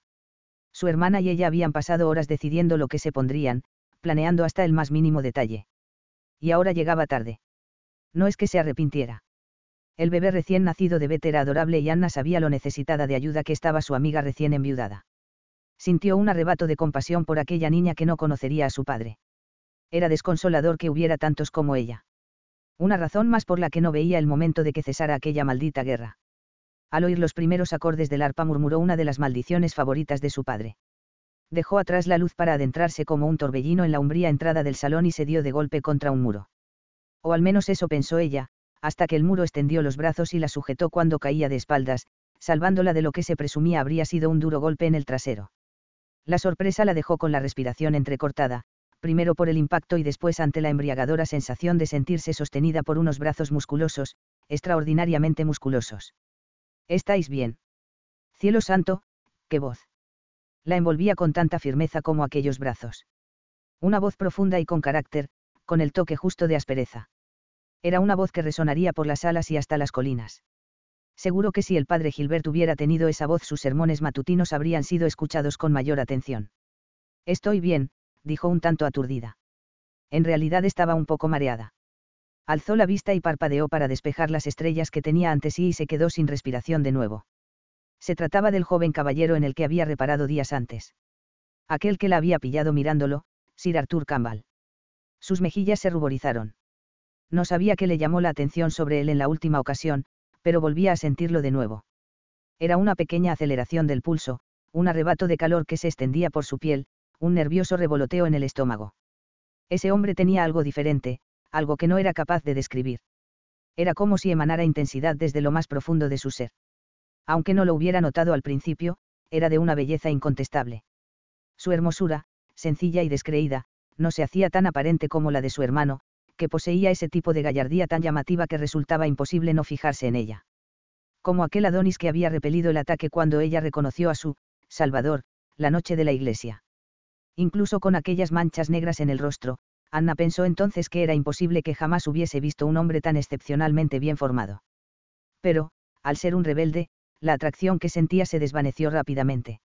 Resultaba extraño que volviera a pensar en aquella noche. Era la segunda vez que le ocurría en la misma semana. Creía haber dejado atrás ese episodio aterrador, que ya no miraba a todos los hombres con los que se cruzaba como si pudieran ser él. Ese hombre que era a la vez traidor y salvador. Lo habían llamado, guardián. ¿Qué clase de nombre era ese? Los guardianes eran hombres que recorrían los campos para proteger e instaurar la ley y el orden, algo que no casaba con un espía. ¿O no era así? Por su relato y descripción de lo sucedido aquella noche, su padre había supuesto que aquellos dos hombres pertenecían a la banda secreta de guerreros fantasmas de Bruce. Aquellos guerreros, parte superchería y parte héroes mitológicos, habían sembrado el terror entre los ingleses y sus aliados escoceses. Pero en ese momento no podía pensar más que en el hombre que la sostenía. Olía divino, una cálida fragancia a jabón, por el baño que seguramente acababa de darse. Sus cabellos negros todavía estaban mojados, y algunos rizos le caían sobre la frente y el cuello. Se había afeitado, aunque Anna pudo apreciar la sombra de la barba sobre su mentón cincelado. Cincelado lo describía bien. Era todo ángulos afilados y rasgos duros, una masculinidad desgarrada que a ella jamás antes le había parecido atractiva. Prefería hombres más refinados, tanto en cuanto a los modales como a la apariencia. Normalmente no se fijaba en los guerreros. Le recordaban demasiado a la guerra. Pero no cabía duda de que ese hombre lo era. Los acerados músculos de sus brazos le daban la complexión de un ariete. Le parecía curioso que no se hubiera percatado de lo alto y musculoso que era la primera vez que lo había visto. Pero la verdad es que cubiertos con la cota de malla y la armadura casi todos los caballeros le parecían iguales. Anna no era especialmente baja para ser una mujer, pero tuvo que echar la cabeza hacia atrás para mirarlo a la cara. Por Dios, tenía que medir prácticamente 2 metros. Y era casi tan ancho de hombros como la entrada al salón. Sus miradas se cruzaron. Algo la sacudió por dentro de arriba abajo. Jamás había visto ojos de tal color. Ámbar con trazas doradas, en lugar de marrones, como pensó por un primer momento. Enmarcados además en unas pestañas extraordinariamente largas y suaves que inspirarían envidia en cualquier mujer. Anna se dio cuenta de que la había reconocido justo antes de soltarla. De hecho, más que soltarla la dejó caer, de una manera tan brusca que se salvó de dar con el trasero en el suelo por los pelos. Tropezó hacia atrás, movió los brazos como si de una gallina cacareando se tratara y, por fortuna, se las ingenió para mantener el equilibrio. Demasiado para impresionarle con su agilidad. Y no era que su expresión indicara que cabía la mínima posibilidad de impresionarlo, pues jamás un joven la había mirado con tamaña indiferencia, total y absoluta. Menos mal que no era una joven vanidosa. O al menos no creía serlo, aunque en aquel momento tuvo que admitir que acababa de sentir una punzada en su interior. Al percatarse de que se había quedado mirándolo como si fuera una doncella embobada recién salida del convento, bajó la vista enseguida. No podía haberle dejado más claro su absoluto desinterés por ella. Por todos los santos, si había estado a punto de dejarla caer. Tal vez no lo habían adiestrado como caballero en la galantería. Intentó recuperar algo parecido a la compostura, sonrió y dijo: «Lo siento. No he visto que estabais ahí de pie». Arthur la miró con un detenimiento que parecía albergar cierta impaciencia arrogante. «Eso es obvio». A Anna se le borró la sonrisa y quedó circunspecta, sin saber qué decir. Los momentos incómodos eran tierra ignota para ella. Al parecer, no se trataba de un gran conversador. «Llegaba tarde», dijo como excusa. El caballero se retiró para dejarle paso. «Entonces no permitáis que os retenga por más tiempo». Aunque lo dijo en un tono neutro y sus palabras no parecían incorrectas, se apreciaba en ellas el carácter distintivo de la frialdad. «No le caigo bien». Entonces se sintió estúpida de repente y salió corriendo. ¿Qué más le daba caerle bien o no? Los guerreros eran el tipo de hombres que menos le interesaban. Ya había tenido suficiente guerra de por vida. Paz. Tranquilidad. Un hogar feliz y un marido cuya conversación no girara en torno a la guerra y las armas. Niños. Eso era lo que el futuro le depararía. Justo antes de sumergirse en el mar de gente que abarrotaba el gran salón, se aventuró a volver la vista atrás. El caballero desvió la mirada. Pero la estaba observando. Arthur contaba los minutos para poder marcharse. Bajo circunstancias normales no era muy dado a los festines y las celebraciones ebrias, pero gracias a Anna McDougall le resultaba difícil incluso pretender que estaba relajado y disfrutando. Era él quien se dedicaba a vigilar y observar, no al contrario. No se necesitaban unos sentidos extremadamente afinados ni estar ojo a visor para percatarse de su mirada. Él estaba sentado en la esquina del fondo del salón, lo más lejos del estrado que le era posible, pero igualmente podría haber estado al lado de ella, dada la intensidad con que lo observaba. Interés femenino y algo que resultaba mucho más peligroso que eso, curiosidad. Algo que no le gustaba en absoluto. ¿Por qué no dejaba de mirarlo? Y, peor aún, ¿por qué le estaba costando tanto evitar mirarla a ella en respuesta? Era bonita, incluso hermosa. Pero las mujeres hermosas no eran algo tan extraño para que sufriera tanto por ignorarla. No tenía problema alguno en apartar la mirada de su hermana Mary, siendo esta una de las criaturas más bellas que hubiera visto. Pero había algo en Anna McDougall que atraía las miradas.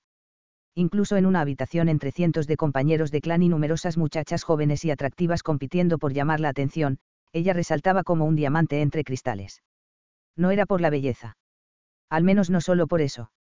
No la miraban los hombres únicamente, también lo hacían las mujeres.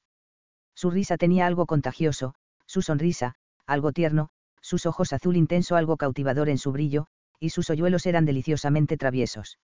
Hoyuelos. Estaba claro que había de tenerlos. Qué espíritu adorable carecía de ellos. Pero aparte de una o dos miradas rápidas, se esforzó diligentemente por evitarla. Contención. Control. Disciplina. Esas eran las cualidades a las que se encomendaba. Ellas eran las que hacían de él un guerrero de élite. Sin embargo, cuando dio comienzo el baile, su orgullo recibió una estocada. Una sola mirada a sus sonrientes ojos y sus mejillas encendidas hizo que quedara tan arrobado como los demás. Era una muchacha alegre y vivaracha que desbordaba vitalidad y fuerza juvenil. Sonaba a lugar común, pero lo cierto era que llevaba la alegría escrita en el rostro. Para un hombre que lo único que conocía desde que fue capaz de sostener una espada eran la muerte, la destrucción y la desolación, un hombre que había vivido en las sombras durante años, evitando llamar la atención en la que ella tanto se regodeaba, que jamás había experimentado tal alegría de vivir, la suya era una luz prácticamente cegadora. Intentó concentrarse en sus imperfecciones. Pero vaya, no era capaz de encontrar pelo en ningún sitio extraño ni lunares indecorosos que estropearan la tersura de su piel. Tenía una nariz un tanto respingona. La boca, un poco ancha. La barbilla, un pelín puntiaguda. Pero todo ello la hacía más adorable y dulce si cabe. A pesar de que esa fuera exactamente la primera impresión que le había dado, se decía a sí mismo que seguramente estaba malcriada y sería altiva. O calculadora y malévola, como su padre. Acababa de convencerse de ello cuando la vio tropezar. Salió disparado de su asiento antes de darse cuenta de lo que estaba haciendo. La muchacha resbaló con un pie y se dio un buen golpe en el trasero. La música se detuvo, a lo cual siguió un silencio de asombro. Por la mirada de horror del miembro del clan que había junto a ella, Arthur se imaginó que había sido el encargado de tumbarla con su empujón. Esperaba las lágrimas o la diatriba furiosa que le dirigiría al culpable de su bochorno. Pero se llevó una decepción. Anna McDougall se vio allí tirada en el suelo y se partió de risa. Cuando el hombre la ayudó a levantarse, Arthur advirtió que se mofó del horror que traslucía la cara del joven miembro del clan para tranquilizarlo. No estaba mal, para ser una muchacha altiva y malcriada. Sintió la necesidad apremiante de beber, de modo que levantó su copa y le dio un largo trago a la cerveza. Podría haber estado mirándola durante horas. Sin embargo, consciente de que jugaba con fuego, se obligó a mirar a otro lado. Estaba más claro que el agua que no le gustaría que ella viera cómo la miraba. Dado de quién se trataba, su fascinación por esa jovencita le resultaba irritante. Debería despreciarla solo por llevar ese nombre. Por el amor de Dios, era la hija de Lorne. No obstante, no había sido desprecio lo que sintió poco antes de eso, cuando cayó sobre sus brazos. Sintió que se le ponía dura. Excitación. Calor. Le entraron ganas de hundirse en esa suavidad. Pegar su cuerpo más al de ella. Notar todo el peso de sus pechos sobre el torso y sus caderas encima de la verga. Que su reacción alcanzara tal intensidad lo había sorprendido tanto que tuvo que dejarla caer más rápido de lo debido. Pero el deseo, aunque fuera molesto, era algo fácil de reprimir. No significaba nada en comparación con el peligro al que le exponía el interés de la chica por él. Llevaba tiempo suficiente haciendo aquello para saber que lo único que podía dar por descontado en cada una de las misiones era que algo saldría mal. Pero defenderse de unas atenciones no requeridas por parte de una muchacha hermosa no era la clase de problemas que había anticipado. Las experiencias de Arthur con las mujeres se reducían a un tipo de relación más primaria. Aunque su belleza no fuera tan excepcional como la de MacGregor, gracias a Dios, Arthur podría atraer a muchas más admiradoras si se lo propusiera. Pero su actitud no las animaba. Y así era como a él le gustaba que fuera. Las mujeres eran mucho más perceptivas que los hombres, por lo general. Normalmente notaban algo diferente en él y sus instintos les decían que se alejaran. Normalmente. Pero con Anna McDougall se veía obligado a tomar medidas más drásticas. Sus intentos de desanimarla, no obstante, no habían funcionado. A menos que hacerle sentir como un imbécil contara. Puede que la caballerosidad y la galantería no le salieran de modo natural, ese era más bien el estilo de su hermano, pero tampoco la rudeza descarada. La frialdad con la que la había tratado no era conveniente, por más que hubiera sido necesario. Sacudió la cabeza. ¿Qué demonios le estaba pasando? Anna McDougall era la última muchacha del mundo por la que tendría que interesarse. Unas pocas palabras bruscas no eran nada en comparación con lo que había ido a hacer allí. Todo su mundo estaba a punto de ser destruido. Aunque no es que pudiera suponerse, por las sonrisas de júbilo en los rostros de la gente que lo rodeaba. ¿Acaso no sabían que las tornas habían cambiado, que sus aliados más poderosos, los Comyn e Inglaterra, los habían dejado solos, que Bruce llegaría tan pronto como expirara la tregua? Diantres, incluso su hermano actuaba como si nada de ese mundo le importara, riendo y bromeando junto a sus hombres con la misma intensidad que los demás. Más alto, tal vez. ¿No os gusta la cerveza, Sir Arthur? Al volverse se encontró junto a él al escudero de Dagald sentado en el mismo banco. Me gusta bastante, dijo torciendo el gesto. Aunque seguramente no tanto como a mi hermano. El muchacho sonrió. Se acercó un poco más y bajó la voz. No pude evitar fijarme en la dama, señor. Arthur no necesitaba mirar para saber a quién señalaba. Ha estado observándole. Tal vez quiera invitarla a bailar. Por desgracia no bajó la voz lo suficiente. O tal vez su hermano Dagald no estuviera tan borracho como él pensaba. Dagald lo interrumpió a gritos. No pierdas el tiempo, Ned. Mi hermano preferiría bailar con su propia espada antes que con una dama joven sin desposar. Todos rieron al entender la broma procaz. Aunque Dagald ya había terminado de comer, todavía tenía en la mano el cuchillo con empuñadura de asta. Arthur advirtió que el escudero se ponía nervioso y que abría los ojos exageradamente al ver que Dagald lanzaba y lanzaba el cuchillo al aire para cogerlo con una mano. El chico, inconscientemente, comenzó a frotarse las manos y se echó hacia adelante en el banco. Arthur comprendía demasiado bien las reacciones del escudero. Una sola mirada a sus propias manos, con decenas de cicatrices hechas con cuchillos, daban la respuesta a ello. Eso era lo que Dagald entendía por juego. Lanzaba el cuchillo, o la daga, o la lanza, al aire por un rato, y después se lo arrojaba a alguien sin previo aviso para que el otro lo agarrara. Se suponía que mejoraba los reflejos y obligaba a estar alerta, consciente y preparado. Y lo hacía, si bien es cierto que con mucho dolor y sangre. Dios, cómo había temido ese maldito cuchillo, un sentimiento que compartía con el escudero, si es que la cara lívida y en tensión que el muchacho tenía no lo engañaban. No ha cortejado a una muchacha desde que era un escudero mindundi como tú, continuó Dagald. ¿Cómo se llamaba, hermano? Arthur pasó un dedo sobre el borde de su copa descuidadamente. Dagald lo estaba provocando, pero no pensaba picar. Catherine. ¿Qué ocurrió, señor? Preguntó el escudero a Arthur mientras miraba de reojo a Dagald, sin perder nunca por completo de vista su hoja de acero de 15 centímetros. Arthur se encogió de hombros. No encajábamos. Dagald soltó una carcajada. Después de que la hiciera salir pitando. Por Dios que eras un muchacho raro. Afortunadamente no se explicó, sino que volvió a mirar al escudero. Hizo un rápido movimiento con la mano, amagando con tirarle la daga y riendo al ver que se asustaba. Peleaba con menos gracia que tú, incluso. Un alfeñique, aunque no podáis creerlo. Por la forma en que le miraron todos quedó claro que no se lo creían. Enclenque y debilucho. No podía levantar la espada hasta prácticamente cumplir los 12 años. Nadie tenía esperanzas de convertirlo en un guerrero. Salvo Neil, pensó Arthur. Neil siempre creyó en él. Y miradlo ahora, dijo Dagald. Un guerrero del que nuestro padre estaría orgulloso, dijo mientras lanzaba la daga al aire, la recogía y la arrojaba inmediatamente hacia el escudero con un diestro juego de manos.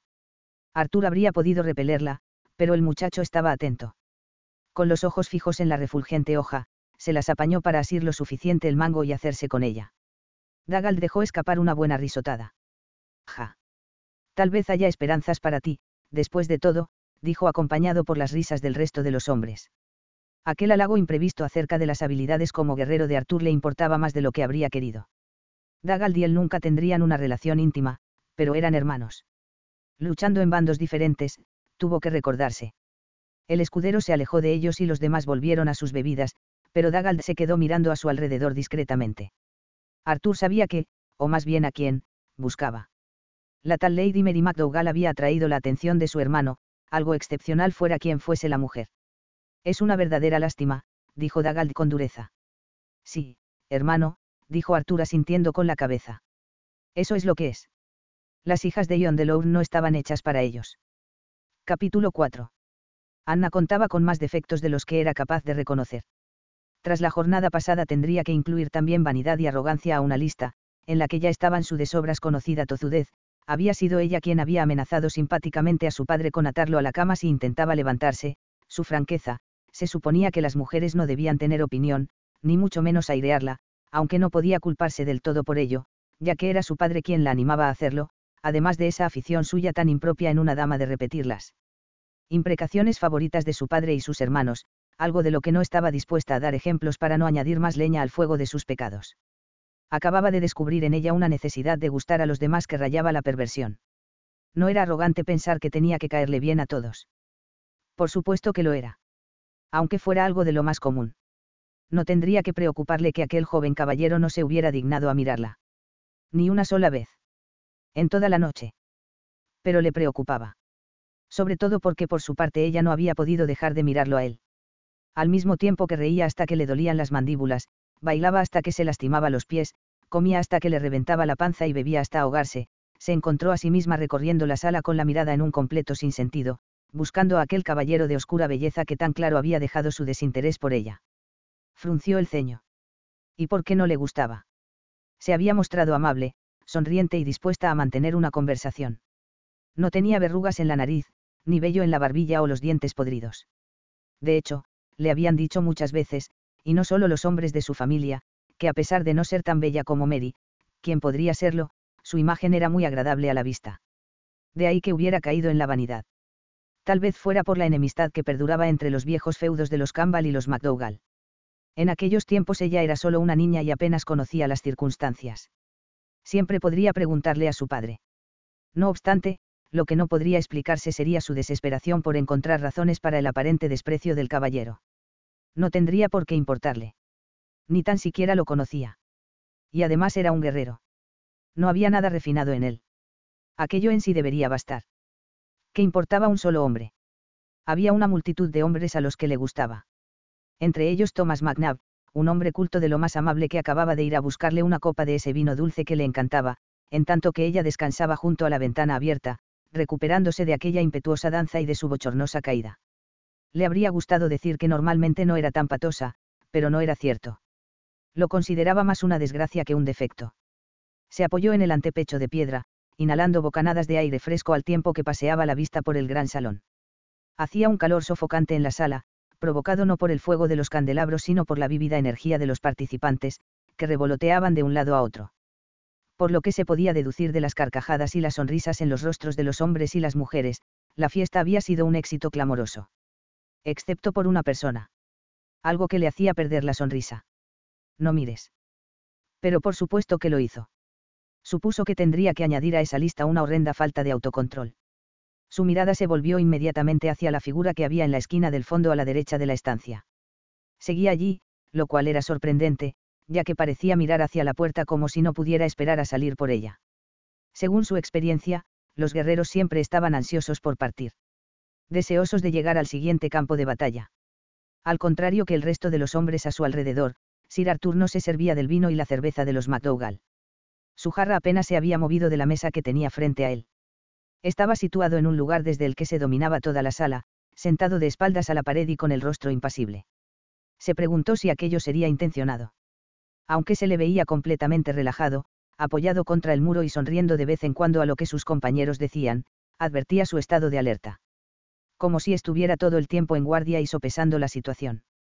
Era algo tan sutil que al principio ni tan siquiera reparó en ello. Pero estaba allí, en la firmeza de su mirada y la quietud de su posición. Aunque permanecía junto al resto del grupo de guerreros, incluyendo a los dos hermanos con los que estaba el primer día, se comportaba más como observador que como participante activo en la conversación. Parecía abstraído. Apartado. Y no podía evitar que aquello la inquietara. No le gustaba ver que alguien quedaba excluido. Tal vez debería mirar si. Antes de que pudiera terminar de formular ese pensamiento se encontró con que la agarraban por detrás y la suspendían en el aire haciéndola girar. No tienes con quién bailar, mocosa. Dijo el hombre socarronamente. Debería decirle a alguno de mis hombres que te saque. Anna rió con ganas, sabiendo perfectamente de quién se trataba, a pesar de que hacía mucho tiempo que no oía el tono de chanza en su voz. Ni se te ocurra. Puedo encontrar un compañero yo solita. Forcejeó con él en un intento de liberarse de su abrazo de oso. Suéltame, mostrenco. El hombre volvió a colocarla con los pies en el suelo y le dio la vuelta para mirarla a la cara con severidad. Mostrenco. Deberías mostrar más respeto por tus mayores, pequeña. He dicho mostrenco. Preguntó Anna, batiendo sus pestañas con cara de inocencia. Quería decir Sir Mostrenco. El hombre soltó una carcajada y arrugó la comisura de sus ojos, de idéntico azul a los de ella. Su corazón se hinchió al ver la sonrisa en su rostro. No había vuelto a ver a su hermano tan feliz desde que su esposa muriera al dar a luz a su tercer hijo, casi hacía un año. Aunque Alan era solo 10 años mayor que ella, había envejecido durante los últimos meses. La profundidad de las arrugas de su cara daba cuenta del afecto que sentía por su esposa. Su pelo castaño tenía ahora entradas y empezaba a escasear en la coronilla, pero a pesar de todo ello seguía siendo un hombre guapo. Sobre todo cuando sonreía, algo poco frecuente en el serio heredero de Lourniarguillo. Alan cogió a Anna de la nariz y se la agarró entre el pulgar y el índice a la manera en que solía hacerlo cuando era una niña. Estabas en lo cierto, ¿sabes? ¿Qué decías? Preguntó Anna con una mano en la oreja. Hay tanto ruido que no te oigo. Alan negó con la cabeza. Malandrina. Sabes perfectamente de lo que hablo. El banquete. Era justamente lo que necesitábamos. Sonrió sin ocultar su satisfacción. No podía evitarlo. La opinión de su hermano significaba demasiado para ella. Siempre había sido así. ¿Lo dices en serio? En serio, contestó Alan al tiempo que asentía. Se agachó y la besó en la coronilla. Aunque su hermano no fuera tan alto como cierto caballero joven al que acababa de conocer, era un hombre formidable. Medía más de 1,80 m de altura y tenía la corpulencia de su padre y su abuelo. Tanto Yuan como Alastair, sus otros dos hermanos, eran de complexión más delgada. Una nube de tristeza ensombreció sus pensamientos. Somairle estaba a medio camino entre los tres. Alto, de anchos hombros y con un cuerpo que era pura fibra, contaba con una figura imponente, la quinta esencia del guerrero. Algo no muy alejado de Sir Arthur, porque seguía pensando en él. Pero Somairle, el segundo de sus hermanos, había muerto luchando junto a Wayace en la batalla de Falkirk, hacía casi 10 años justos de ello. Tenía 20 años. Se esforzó por alejar esos tristes pensamientos, ya que no quería arruinar el excepcional buen humor de Alan.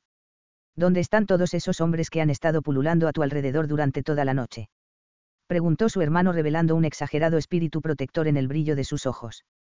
Si había alguno, estoy segura de que lo habrás espantado con solo venir aquí, dijo Anna alzando la vista al techo. Y así es como debe ser, repuso Alan con una sonrisa de satisfacción. Anna se aclaró la garganta con afectación. Thomas McNabb ha ido a buscar para mí una copa de vino. Estoy segura de que volverá cuando tú te hayas ido. Alan cruzó sus robustos brazos sobre el pecho y frunció el ceño. Esa nena, dijo logrando contenerse. Cualquier hombre que no tenga el valor de enfrentarse a un inofensivo hermano. Anna resopló. 3 bestias imponentes, querrás decir. He visto cómo lo fulminabais con la mirada. No te merece, continuó, reprendiéndola con la mirada y haciendo como si no le hubiera interrumpido. Lo que tú quieres es un hombre que tumbe dragones y que ande de rodillas sobre las brasas del infierno para protegerte. Anna lo rodeó con sus brazos y lo estrechó fuertemente. Alan, sabiendo que un impresionante caballero como Sir Hugh Ross le había propuesto matrimonio, no podía comprender que prefiriera a un hombre tranquilo y estudioso como Thomas McNabb, alguien que no sabría qué hacer con una espada, incluso en el caso de que pudiera llevar una. Creía que para eso ya os tenía a padre, Alastair, Yuan y tú. Alan le devolvió el abrazo. Sí, Annie querida, eso ya lo tienes, dijo sosteniéndola por la espalda para mirarla bien. Es que no te interesa ningún otro a excepción del tutor. Sin pensarlo, su mirada se fue hacia el fondo de la sala y se fijó un instante en Sir Arthur Campbell. Fue suficiente. Su observador hermano se percató de ello. ¿A quién mirabas? A nadie, se apresuró a decir. Se apresuró demasiado. Los ojos del hermano se entornaron al tiempo que echaba un vistazo en la dirección a la que ella miraba. Campbell. Maldita fuera por tener la piel tan clara. Sentía perfectamente cómo el rubor ascendía por sus mejillas. Su hermano parecía sorprendido. Sir Dagald. Es un buen guerrero. Aunque tal vez demasiado popular entre las muchachas, añadió frunciendo el ceño. No pensaba corregirlo. ¿Qué más daba? Sentía cierta atracción por Sir Arthur, eso era todo. Su indiferencia no había servido más que para clavar una espina en su vanidad femenina. Ándate con ojo, querida. Si intenta algo contigo. Anna lo empujó para que se fuera. Ya sé a quién tengo que llamar. ¿Por qué no vas por allí y sacas a bailar a Morag? Lleva toda la noche mirándote. Esperaba que él se negara de forma rotunda, así que le sorprendió ver un brillo especulativo en sus ojos. Ah, sí. Alan fijó su mirada en la bella y joven viuda. No dijo nada más, pero esa momentánea muestra de interés dio esperanzas a Anna para pensar que la existencia casi vegetal de su hermano acabaría por fin. Había penado profundamente por su esposa, y aunque esa tristeza fuera el testimonio de su amor por ella, él todavía seguía vivo. Buscó a Thomas entre la multitud y siguió haciéndolo durante al menos 30 segundos antes de volver a dirigir la vista hacia la esquina. Miró justo a tiempo para ver cómo se acercaban a la mesa de los Campbell 3 jóvenes mujeres del clan, curiosamente 3 mujeres bonitas, exuberantes y conocidas como las más seductoras del castillo. Anna rasgó el suave terciopelo de sus faldas con la punta de los dedos. Sintió una especie de punzada remotamente parecida a la irritación. Remotamente parecida a la mayor de las irritaciones. Saber que se trataba de algo irracional no ayudaba en nada. Era normal que las chicas se interesaran por ellos. ¿Por qué no iban a hacerlo? Los recién llegados eran caballeros, guapos y, por lo que Anna sabía, no estaban casados. Una combinación irresistible para cualquier muchachita sin marido. Y tampoco le sorprendió que fueran bien recibidas y las animaran a quedarse con ellos.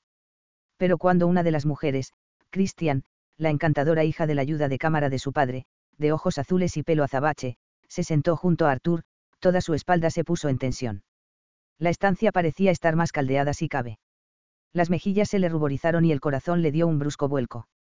Se decía a sí misma que aquello no era de su incumbencia, pero no podía dejar de mirarlo. No tendría que haberse preocupado.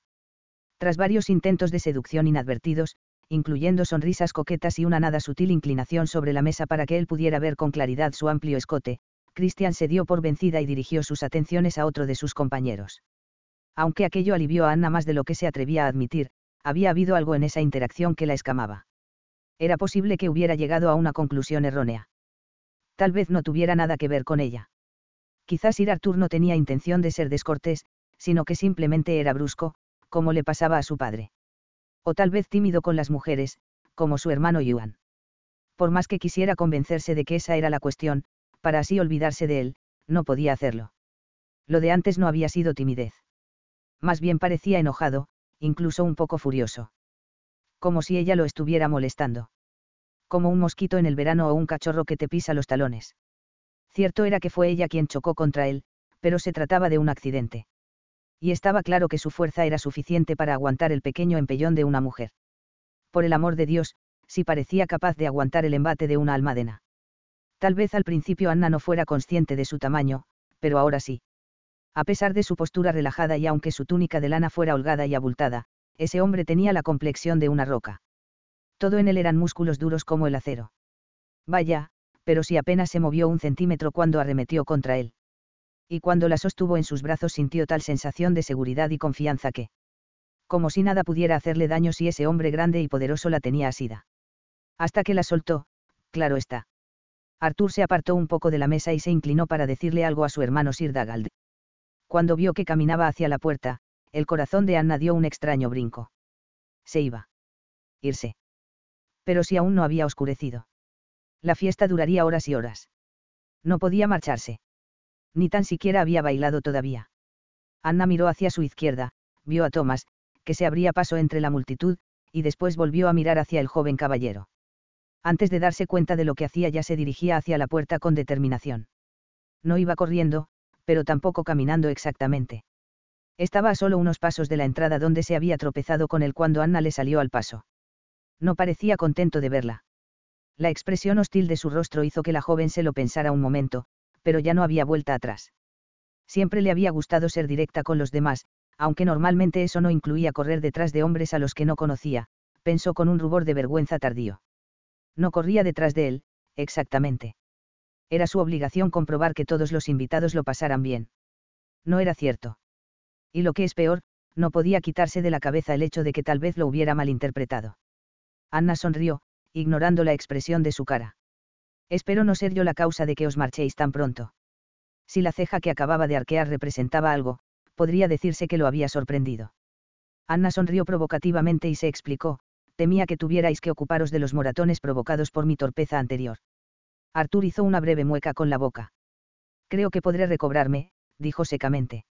Señor, era un demonio de lo más hermoso cuando sonreía. Sintió ese mismo extraño revoloteo en el estómago y la aceleración del pulso, solo que teniéndolo tan cerca era aún peor. Toda la vida había estado rodeada de hombres altos y musculosos, pero jamás antes había sido tan consciente de la virilidad de un hombre y de su propia feminidad. La desconcertaba. La ponía nerviosa. La descolocaba. Hacía que sintiera impulsos desconocidos para ella. Tenía ganas de acercarse más, de ponerle la mano en el pecho y notar la fuerza que bullía bajo él, de mirarlo a la cara y memorizar cada uno de sus duros rasgos, cada arruga, cada cicatriz. Era algo tan vergonzoso que parecía una ridiculez.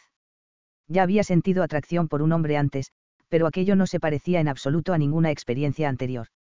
Nada que ver con el aprecio que le tenía a Roger, su anterior prometido. Era algo más profundo. Más intenso. La agarraba por dentro y la empujaba, atrayéndola hacia él. Él esperaba a que dijera algo. Estaba claro que no iba a facilitarle las cosas. Entonces espero que no sea por la comida o el espectáculo. Negó con la cabeza. Es un banquete estupendo, milady. Desvió la mirada hacia la puerta, dando a entender de manera poco sutil que deseaba marcharse. Anna avanzó hasta barrarle firmemente el paso. ¿No os gusta bailar? Al ver que arqueaba una ceja, Anna se ruborizó, comprendiendo lo directa que sonaba la pregunta. Parecía como si quisiera que la invitara a bailar. Lo cual era cierto, pero no era propio de una dama solicitarlo tan descaradamente. Aunque tal vez fuera eso lo que él necesitaba. Odiaba pensar en alguien que permanecía ajeno a la diversión. A veces. Se quedó dudando, y por un momento Anna pensó que se lo pediría. Pero seguidamente su mirada se posó en un punto detrás de ella y se puso en tensión. No habría advertido el brillo de frialdad que adoptaban sus ojos de haberlo observado con menos atención. Volvió la vista hacia ella, dejándola pasear por su cuerpo de arriba abajo. Anna se quedó sin aliento. Jamás nadie la había mirado de una manera tan desvergonzada. Habría sido algo excitante, de no ser porque también estaba exento de toda pasión. Era como si ella fuera un caballo en el mercado. Y no uno de los más imponentes. Pero hoy no. El sentido de lo dicho no podía ser más claro. No quería bailar con ella. No era que lo hubiera malinterpretado ni entendido mal. No se trataba de que tuviera modales de guerrero rudo. La punzada que sentía por ese rechazo era sorprendentemente aguda para tratarse de alguien a quien acababa de conocer, sorprendentemente aguda para tratarse de un hombre que no tendría que haberle interesado en absoluto. Aquello no debería ser tan horriblemente difícil. Pero al estar allí, contemplando cómo las emociones surcaban el rostro de la muchacha, tan expresivas como un libro abierto, Arthur sintió como si lo retorcieran en un torniquete o lo abrieran en dos en el potro de tortura. No le gustaba hacerle daño, a ninguna mujer, se corrigió. Pero cuando se percató de que Lorne los observaba, supo que tenía que poner fin a aquello. Fuera lo que fuese. No podía creer que hubiera llegado a pensárselo de bailar con la muchacha. Aquella amabilidad sincera y su inocente expresión de gatito causaban su efecto. Pero el interés de su padre lo había devuelto a la realidad de golpe. Tenía la esperanza de que su grosera mirada sirviera de cura contra cualquier ilusión romántica. Lo había hecho. Los ojos de la muchacha se abrieron y adoptaron un cariz de aflicción que le hizo sentir como un zopenco que acabara de pisar su blanca y aterciopelada calita. Por supuesto, dijo Anna en voz baja y con las mejillas sonrosadas por la vergüenza. Siento haberos molestado. Bajó la vista y dio un paso hacia atrás. Arthur volvió a sentir aquello. La extraña compulsión que sintió la noche de la iglesia. La incapacidad de dejarla marchar. Se pasó los dedos por los cabellos, intentando luchar contra la necesidad de calmar la repentina inquietud que bullía en su interior. No pudo conseguirlo. Ah, qué diablos, pensó al tiempo que estiraba el brazo. Esperad, dijo agarrándola para que no se marchara. Al sentir el contacto ella se puso en tensión, con las mejillas aún arreboladas, sin poder mirarlo. Arthur la soltó. Cuando vio que no decía nada, Anna acabó elevando la barbilla y volviendo el rostro ligeramente hacia él. Habría deseado que la suave luz de las velas ocultara el temblor de su mentón. ¿Sí? Preguntó. Intercambiaron una mirada y Arthur se maldijo a sí mismo por ser tan estúpido. ¿Qué demonios pensaba decir? Me siento halagado, pero jamás funcionaría. Estoy aquí para destruir a vuestro padre. O tal vez, tengo miedo de bailar con vos porque temo que descubráis que soy el espía de Bruce que os salvó en la iglesia. Ella lo miraba con expectación. Tengo que trabajar, dejó escapar, sintiéndose como un imbécil. Normalmente no se le escapaba nada. ¿Y por qué demonios le daba explicaciones? Sentía cómo lo observaba con su aguda mirada y tenía la turbadora sospecha de que era capaz de ver mucho más de lo que él deseaba. Y nada más, completó ella. Me queda poco tiempo para lo demás, dijo encogiéndose de hombros. No se les permite a los caballeros ni un solo día de entretenimiento y diversión. Preguntó Anna con el gesto torcido por una sonrisa irónica. Aunque la reacción de ella había sido alegre, la de Arthur no lo fue. No. Al menos a mí. No, teniendo una guerra en el horizonte. Al ver el brillo alarmado que surcó sus demasiado expresivos ojos azules casi se arrepintió de ser tan honesto. Estaba claro que la cruda realidad de la situación de su padre no era algo en lo que ella quisiera pensar. Era posible que fuera tan ingenua o que viviera en su mundo de fantasía. El suyo era un mundo de celebraciones y banquetes, instalado cómodamente en el seno de su familia, en tanto que más allá de las puertas del castillo reinaba el caos de la guerra. Sus palabras cumplieron con el cometido que se había propuesto inicialmente. Cuando Anna volvió a mirarlo ya no había en ella la más mínima señal de interés femenino. Lo miraba como si fuera cualquier otro de los guerreros que había acudido a servir a su padre. No se percató de lo diferente que era su mirada hasta que ésta desapareció de su rostro. Vuestra devoción por el deber es digna de elogio. Estoy segura de que mi padre es muy afortunado al teneros a su servicio. A Arthur le entraron ganas de reír. Si ella supiera. Fortuna sería lo único que no traería a Ion de Lorne. No era un caballero. Simplemente actuaba como tal. Era un Highlander. El único código por el que vivía era la victoria. Matar o morir. De repente, una versión mayor y más rellena de su hermana Lady Mary apareció a su lado. Así que aquí estás, querida. Te he buscado por todas partes. ¿Qué sucede, madre? El tono de preocupación en la voz de Anna le molestó. No había motivos para que se inquietara. Los hombres están hablando otra vez de ese horrible Robert Bruce. La todavía hermosa mujer mayor se retorcía las manos nerviosamente. Tu padre está poniéndose furioso, continuó con una voz en la que se reflejaba su miedo. Tienes que hacer algo. Anna murmuró entre dientes algo que sonó parecido a, por los huesos de Santa Columba, y Arthur se dio cuenta de que había oído bien al ver que su madre fruncía el ceño. No te preocupes, dijo Anna dándole un golpecito en la mano a su madre. Ya me encargo yo. Le daba la sensación de que Anna se encargaba de cuidarse de muchos asuntos. La madre le dirigió una mirada a Arthur, al parecer dándose cuenta de que los había interrumpido, y le ofreció una sonrisa a modo de disculpa. Lo siento, señor. Tendréis que esperar al próximo baile. No hubo ya señal de rubor alguno en las mejillas de Anna cuando lo miró de soslayo. No hay baile, dijo con firmeza. Sir Arthur ya se iba. Aunque no había nada descortés en su voz, Arthur se percató de que acababa de darle permiso para irse. Anna siguió a su madre a través de la multitud sin volver a mirarlo. La observó por más tiempo del que habría debido, diciéndose a sí mismo que tendría que estar contento. Eso era lo que él quería. Así todo sería mejor. Pero no estaba contento en absoluto. Habría dicho, si no supiera lo que le convenía, que lo que sentía era arrepentimiento. Horas después, Anna llamaba a la puerta de la cámara de su padre. Este le pidió que entrara, y al ver que se trataba de ella, despidió a su guardia Luchtaige. Anna esperó a que los hombres del clan marcharan para entrar. ¿Queríais verme, padre? John McDougall, Lord de Lorne, estaba sentado a una gran mesa de madera y le hizo señas para que ocupara la silla que tenía frente a sí. Aquello fue algo que Anna hizo de buena gana tras el cansancio de la fiesta. Debía de ser ya cerca de la medianoche. El sirviente personal de su padre la había alcanzado justo antes de que se retirara a sus aposentos, y a pesar de que le costaba mantener los ojos abiertos y de que le dolían todos los huesos del cuerpo, no se le pasó por la cabeza negarse. Una llamada de su padre no podía ignorarse. De modo que se echó sobre el camisón una capa forrada de terciopelo y se apresuró a presentarse en su cámara, preguntándose por qué querría verla a aquellas horas. Era posible que quisiera halagarla, como Alan, por sus esfuerzos para que la velada saliera bien. Hay algo que me gustaría que hicieras por mí, dijo John de Lorne mirándola con detenimiento. Intentó no parecer decepcionada. Su padre tenía demasiadas cosas en la cabeza, demasiadas personas por las que preocuparse para pensar en el banquete. Ya sabía que la apreciaba, no necesitaba que se lo dijera. Tendría que haberse dado cuenta de que si la llamaba a esas horas de la noche sería por algo importante. Por supuesto, dijo sin dudarlo un instante. ¿Queréis que visite de nuevo a vuestro primo, el obispo de Arguillo?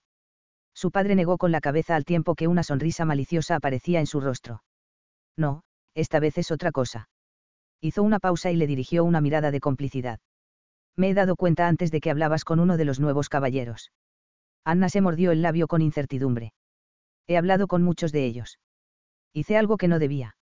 Pensé que os gustaría que diera la bienvenida a los recién llegados. Su padre disipó todos sus temores. No hiciste nada mal. Justo antes de que tu madre te mandara para distraerme con todas esas preguntas. Frunció el ceño de manera severa, pero ella simplemente sonrió, sin molestarse por negarlo.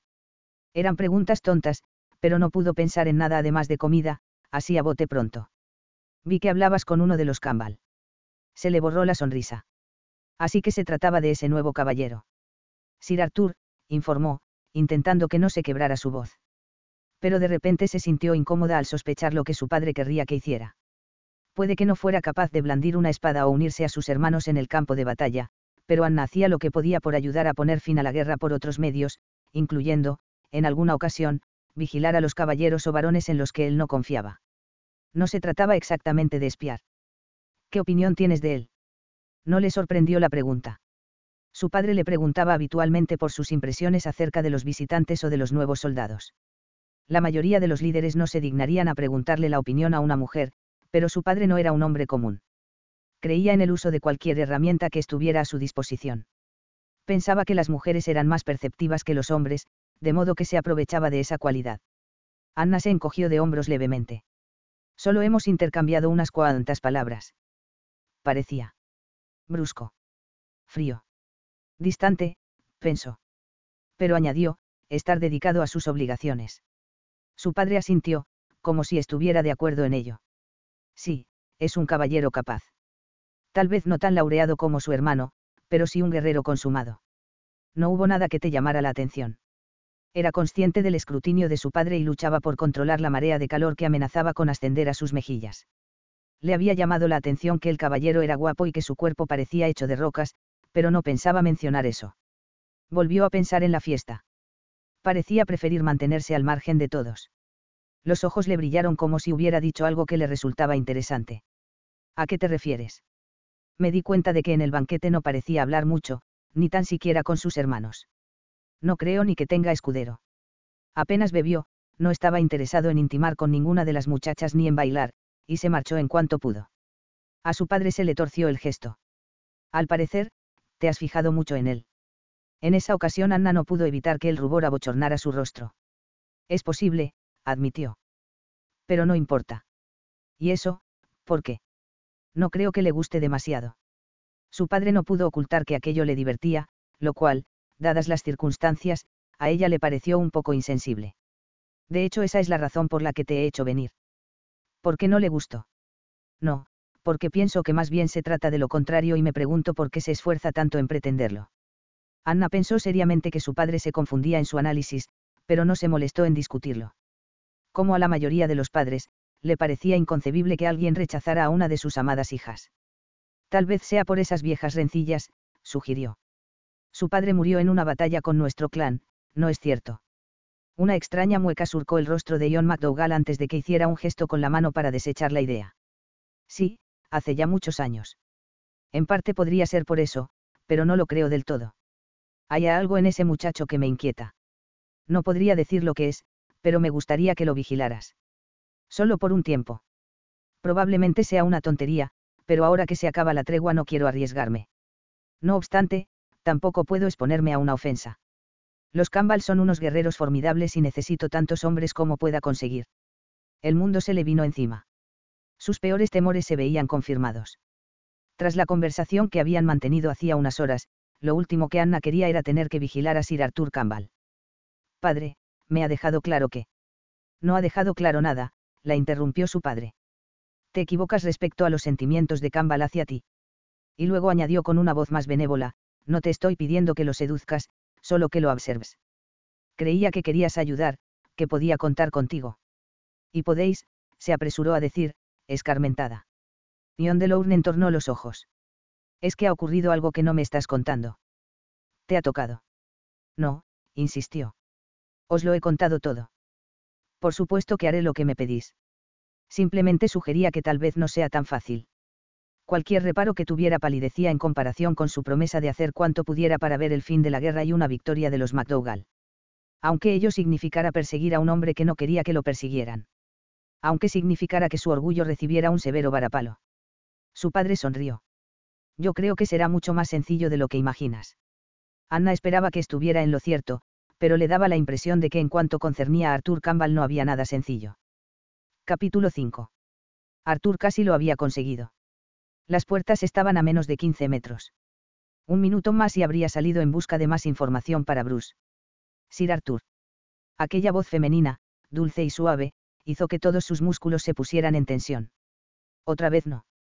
Calculó la distancia hasta las puertas y se preguntó si lograría llegar hasta ellas corriendo. Ya podía oír a los hombres riéndose por lo bajo a su alrededor en tanto que aparecía a su lado aquel rostro dolorosamente familiar, y lo de doloroso lo decía en serio, porque hasta los dientes le dolían. Ella estaba sonriendo. Siempre estaba sonriendo. ¿Por qué demonios tenía que sonreír tanto? ¿Y por qué esa sonrisa tenía que iluminarle el rostro al completo, desde la suave curva de sus sonrosados labios hasta el brillo que titilaba en sus ojos azul intenso? Si fuera dado a desvariar como un bardo enamorado acerca de alusiones poéticas al color, habría dicho que eran como zafiros oscuros. Pero tenía cosas mucho más importantes que hacer, de modo que eran simplemente azul intenso. Zafiros. Tuvo que mirarla 2 veces. Habría debido mantener la vista fija en su rostro, pero cometió el error de bajar los ojos y tuvo que soportar el dolor. El insistente impulso que sentía entre las piernas le daba violentas sacudidas. Un estado al que desgraciadamente empezaba a acostumbrarse. Con solo mirarle el vestido le entraron ganas de arrodillarse y suplicar piedad al Señor. ¿Es que intentaba acabar con él? Probablemente sí. Cada vez le resultaba más difícil ignorar su seducción y unas insinuaciones cuyo descaro iba en aumento. Primero lo buscaba fuera durante las comidas, luego insistió en ayudar al curandero cuando recibió un espadazo en el brazo días antes, se había distraído, maldita fuera, al verla pulular por el jardín, riéndose junto a sus hermanas, se presentaba en el establo a la misma hora en la que él tenía previsto cabalgar por la mañana, y ahora aquello. Su flamante corpiño amarillo de raso le ceñía el cuerpo por todos los lugares en que no debía hacerlo. Arthur se preguntaba cómo le sería posible respirar.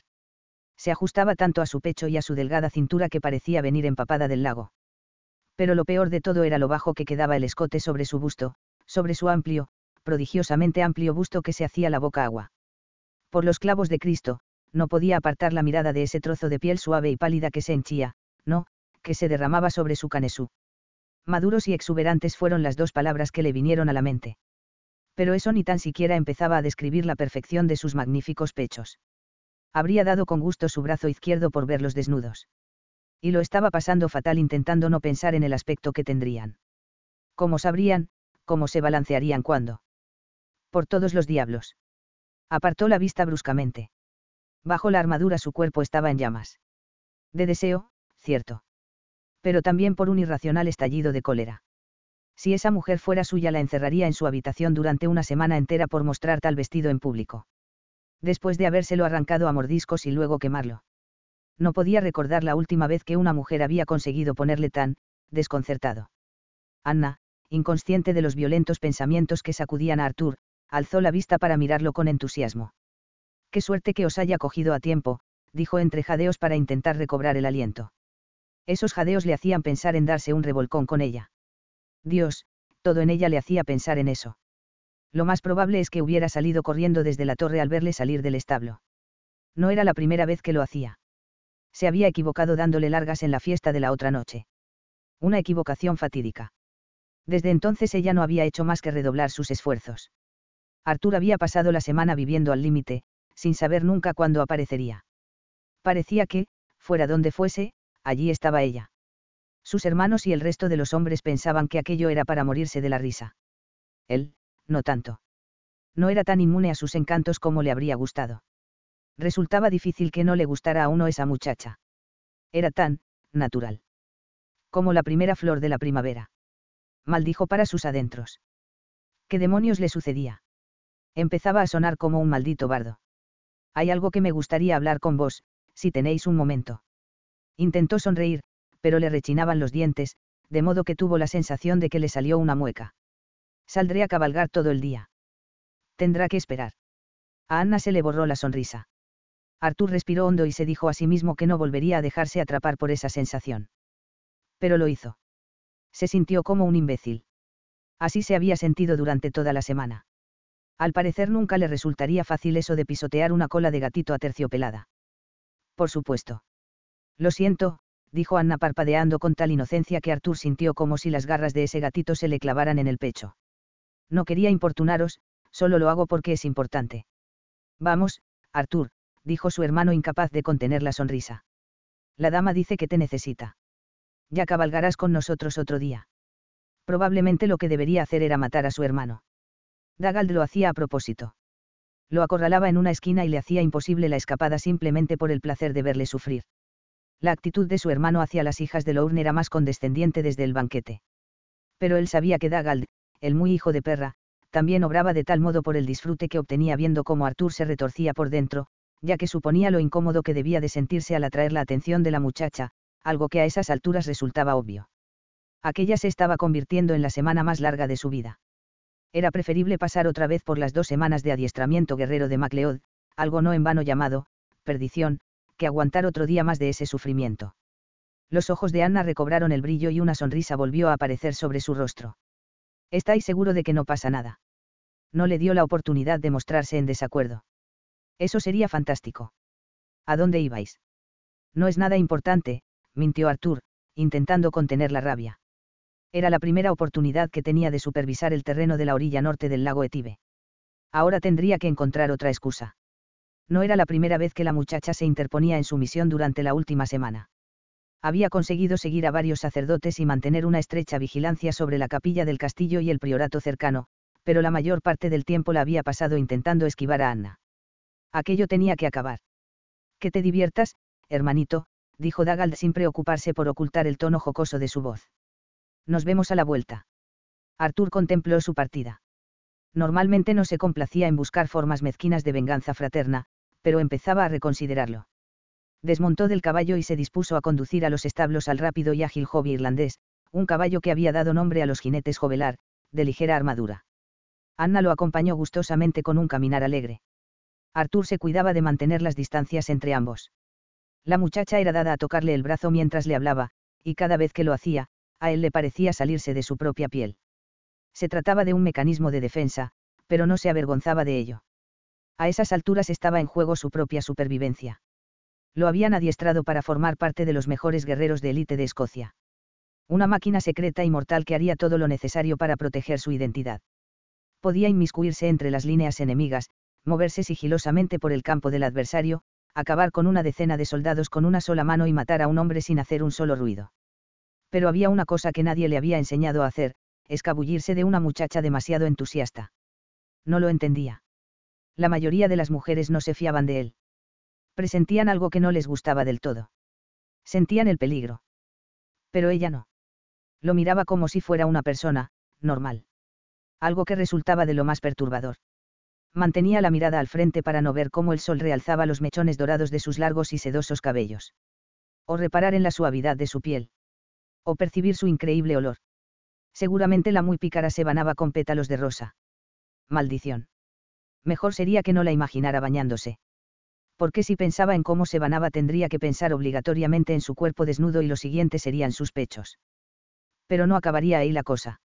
Su mirada recayó sobre su busto, allí donde había descansado demasiadas veces durante la pasada semana. Sobre esas suaves y cremosas turgencias a punto de estallar y salirse del corpiño. Pensaría en agarrar esos espectaculares pechos con sus manos, llevárselos hasta la boca y lamerlos. Por todos los diablos.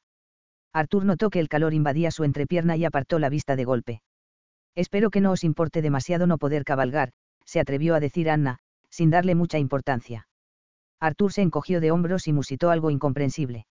Ella no pareció advertir su falta de entusiasmo.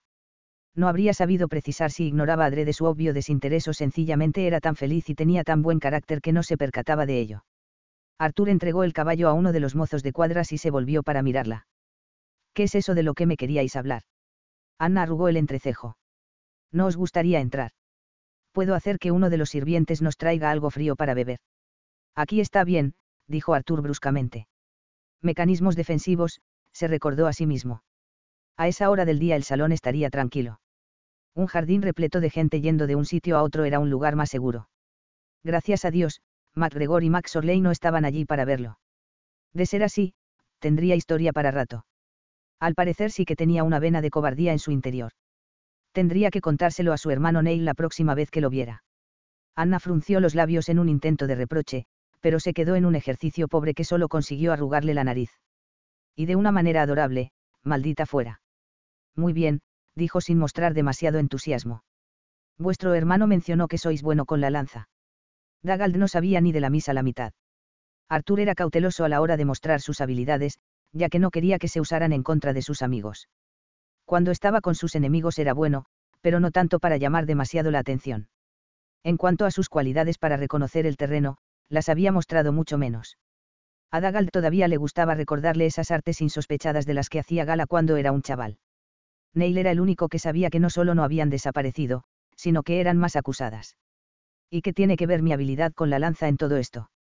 Dijo con una voz en la que se entreveía su impaciencia. He pensado que podríais ayudar a organizar las pruebas de habilidades para las justas de mañana. Arthur frunció el ceño. ¿Qué justas? Como este año no hemos podido hacer los torneos de las Highlanders, me pareció que sería divertido ponerles a los hombres una serie de pruebas y desafíos. Pueden competir unos contra otros en lugar de contra otros clanes. A mi padre le parece que es una idea estupenda. Arthur se quedó mirándola, atónito. Eso es lo que era tan importante.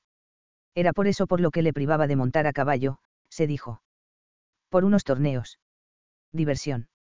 Luchó por controlar su temperamento, pero notaba cómo se le iba de las manos. Maldita fuera, él no tenía mal carácter. Y sin embargo estaba apretando los puños. Esa niñita vivía en un mundo de fantasía, sin idea de lo precaria que era la situación de su padre. ¿Sabéis por qué no se han organizado los torneos este año? Anna entrecerró los ojos, sin perderse un ápice del tono condescendiente de su voz. Por supuesto que lo sé. Por la guerra. Y aún así ideáis juegos cuando los hombres intentan prepararse para la batalla. Arthur advirtió el brillo de su mirada. Genial. Esperaba que estuviera enfadada. Puede que no quisiera pensar en la guerra, pero tampoco podía ignorarla. Tal vez se diera cuenta de lo ridículo que era todo aquello. Igual que era ridículo que él se fijara en la longitud de sus pestañas o en el delicado arco que formaban sus cejas. Se trata de entrenamiento. Los juegos son solo una forma de animarlo. La competición les vendrá bien, y además será divertido. Las tácticas de batalla no tienen nada de divertido, dijo Arthur, enfadado. Tal vez no, concedió ella con voz tímida, dando la impresión de verse afectada por el tono en que le hablaba. Entonces volvió a hacerlo. Lo tocó. Aquella suave presión en su brazo hizo que cada uno de los nervios de Arthur se expandiera como en una de las explosiones de William Gordon, el templario. Sus miradas se cruzaron y percibió que ella le comprendía. Pero no quería esa comprensión ni la necesitaba. No era por él por quien debía preocuparse, sino por su padre y los demás miembros del clan. Pero en ocasiones la guerra no se basa solo en tácticas de batalla. ¿Qué pasa con el ánimo de los hombres? Es que eso no es importante. Arthur no dijo nada. No es que se mostrara en desacuerdo, pero tampoco estaba totalmente de acuerdo en ello. Advirtió que sus ojos escrutaban la expresión de su rostro. Si no queréis ayudarme, ya encontraré a otro. Apretó la mandíbula, consciente de que debería negarse. Permitir que torturase a cualquier otro pobre idiota. Pero esa idea le gustaba menos incluso. Así que se encontró a sí mismo preguntando entre dientes. ¿Qué queréis que haga? El rostro de Anna se iluminó y la fuerza que desprendía fue para él como un mazazo en el pecho. Estuvo a punto de tambalearse. Mientras oía cómo su excitada voz explicaba lo que necesitaba que hiciera, Arthur comprendió que tendría que haber salido corriendo cuando tuvo oportunidad de hacerlo. El día de los torneos amaneció con un sol radiante. Un buen presagio para los propios juegos, como luego se demostraría. Anna pensó con cierto aire de suficiencia que había acertado. Independientemente de lo que él opinara, aquello era bueno para los hombres. Por el momento los juegos habían resultado un éxito clamoroso. No solo para hidalgos y caballeros, sino también para los residentes en el castillo y las gentes de la villa. Cientos de hombres del clan siguieron los progresos de los guerreros en los desafíos de fuerza y destreza, animando a sus favoritos, ya perdieran o ganasen. Por la mañana los espectadores se reunieron junto a los astilleros que albergaban los barcos de su padre para ver las regatas y los concursos de natación en la bahía que había tras el castillo. Después, como paso previo a una espléndida comida al mediodía, se trasladaron al Barnkin para asistir al concurso de espadas y tiro con arco, y en ese momento estaban todos agrupados entre las rocas y las áreas de hierba que cubrían el montículo situado justo tras las puertas del castillo para presenciar el evento final, tiro con lanza. Ahí está tu caballero, dijo Mary burlonamente mientras señalaba al grupo de guerreros que hacían cola a sus pies. Anna se estremeció. Si Mary se había percatado de ello era porque todos lo habían hecho. La bendita inconsciencia de su hermana solía ser de tal magnitud que desafiaba la regla de su padre según la cual las mujeres eran más perceptivas que los hombres. No es mi caballero, dijo con retintín. Y con demasiada vehemencia, a juzgar por la sonrisa de su hermana mayor. Pues da toda la impresión de que quieres que lo sea. Pero yo te daría un pequeño consejo de hermana mayor, tal vez tendrías que ser un poco más, sutil. Anna se percató de que su hermana intentaba contener la risa. Frunció los labios. Eso ya lo había intentado. Y no había funcionado. Alzó la barbilla, haciendo como que no tenía idea de a qué se refería su hermana. No hago más que tratar de comportarme como una buena anfitriona. Ser simpática con todos los caballeros que han respondido a la llamada de padre. Aquello hizo que sus dos hermanas estallaran en un ataque de risa histérica. Caray. Pues espero que no seas igual de simpática con todos ellos, dijo Juliana. ¿Tú viste el vestido que se puso ayer? Dijo asomando la cabeza para dirigirse a Mary y evitando a Anna, que estaba sentada entre ambas sobre una manta de cuadros escocesa. Por lo menos era de hace 5 años. Ni tan siquiera a Marion le habría entrado, añadió, refiriéndose a su sobrina de 12 años. Madre se enfadó mucho, asintió Mary con unos ojos que brillaban aviesamente. Tendrías que haber visto la cara que puso cuando Anna apareció para el almuerzo. No la había visto tan enfadada desde que padre cayó enfermo. Al menos aquella humillación sirvió para algo. Fue maravilloso comprobar que su madre dejaba a un lado sus preocupaciones para reprenderla a ella, aunque fuera solo por un momento. Dios sabía que nada bueno consiguió, aparte de eso. Para lo que Sir Arthur se fijó en el vestido, ya podría haber llevado puesto un saco de arpillera. Sabía que debería avergonzarse por rebajarse a la mezquindad de ponerse un vestido indecente para llamar su atención. Pero en momentos desesperados, era preciso adoptar medidas desesperadas. Y tras una semana de hacer el tonto y de ir detrás de un hombre que no quería que nadie fuera detrás de él, Anna había llegado al límite de sus capacidades. Sir Arthur Campbell seguía siendo prácticamente el mismo misterio que la primera vez que se tropezó con él. Sabía que se trataba de un caballero capaz, concentrado en sus obligaciones y que era introspectivo, pero todo eso ya lo sabía antes. Era imposible desentrañar lo que pensaba ese hombre. A fe que era imposible incluso estar en la misma habitación que él. Inventar razones para permanecer a su lado no era nada fácil, y a Anna le resultaban cada vez más frustrantes sus esfuerzos por tenerlo vigilado. Ningún otro hombre le había dado tantos problemas. Seguramente porque ninguno de ellos intentaba evitarla. Hasta entonces, a menos que responder con monosílabos y ser poco comunicativo fueran razones para la sospecha, no había descubierto nada digno de desconfianza.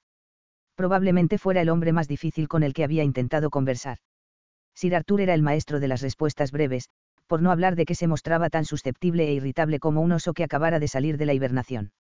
No es que le diera crédito alguno a lo que decía su padre, pero si esas eran las indicaciones de su interés por ella, no quería ni imaginar cómo sería cuando alguien no le interesaba. El día anterior, sin embargo, Anna había hecho un importante descubrimiento.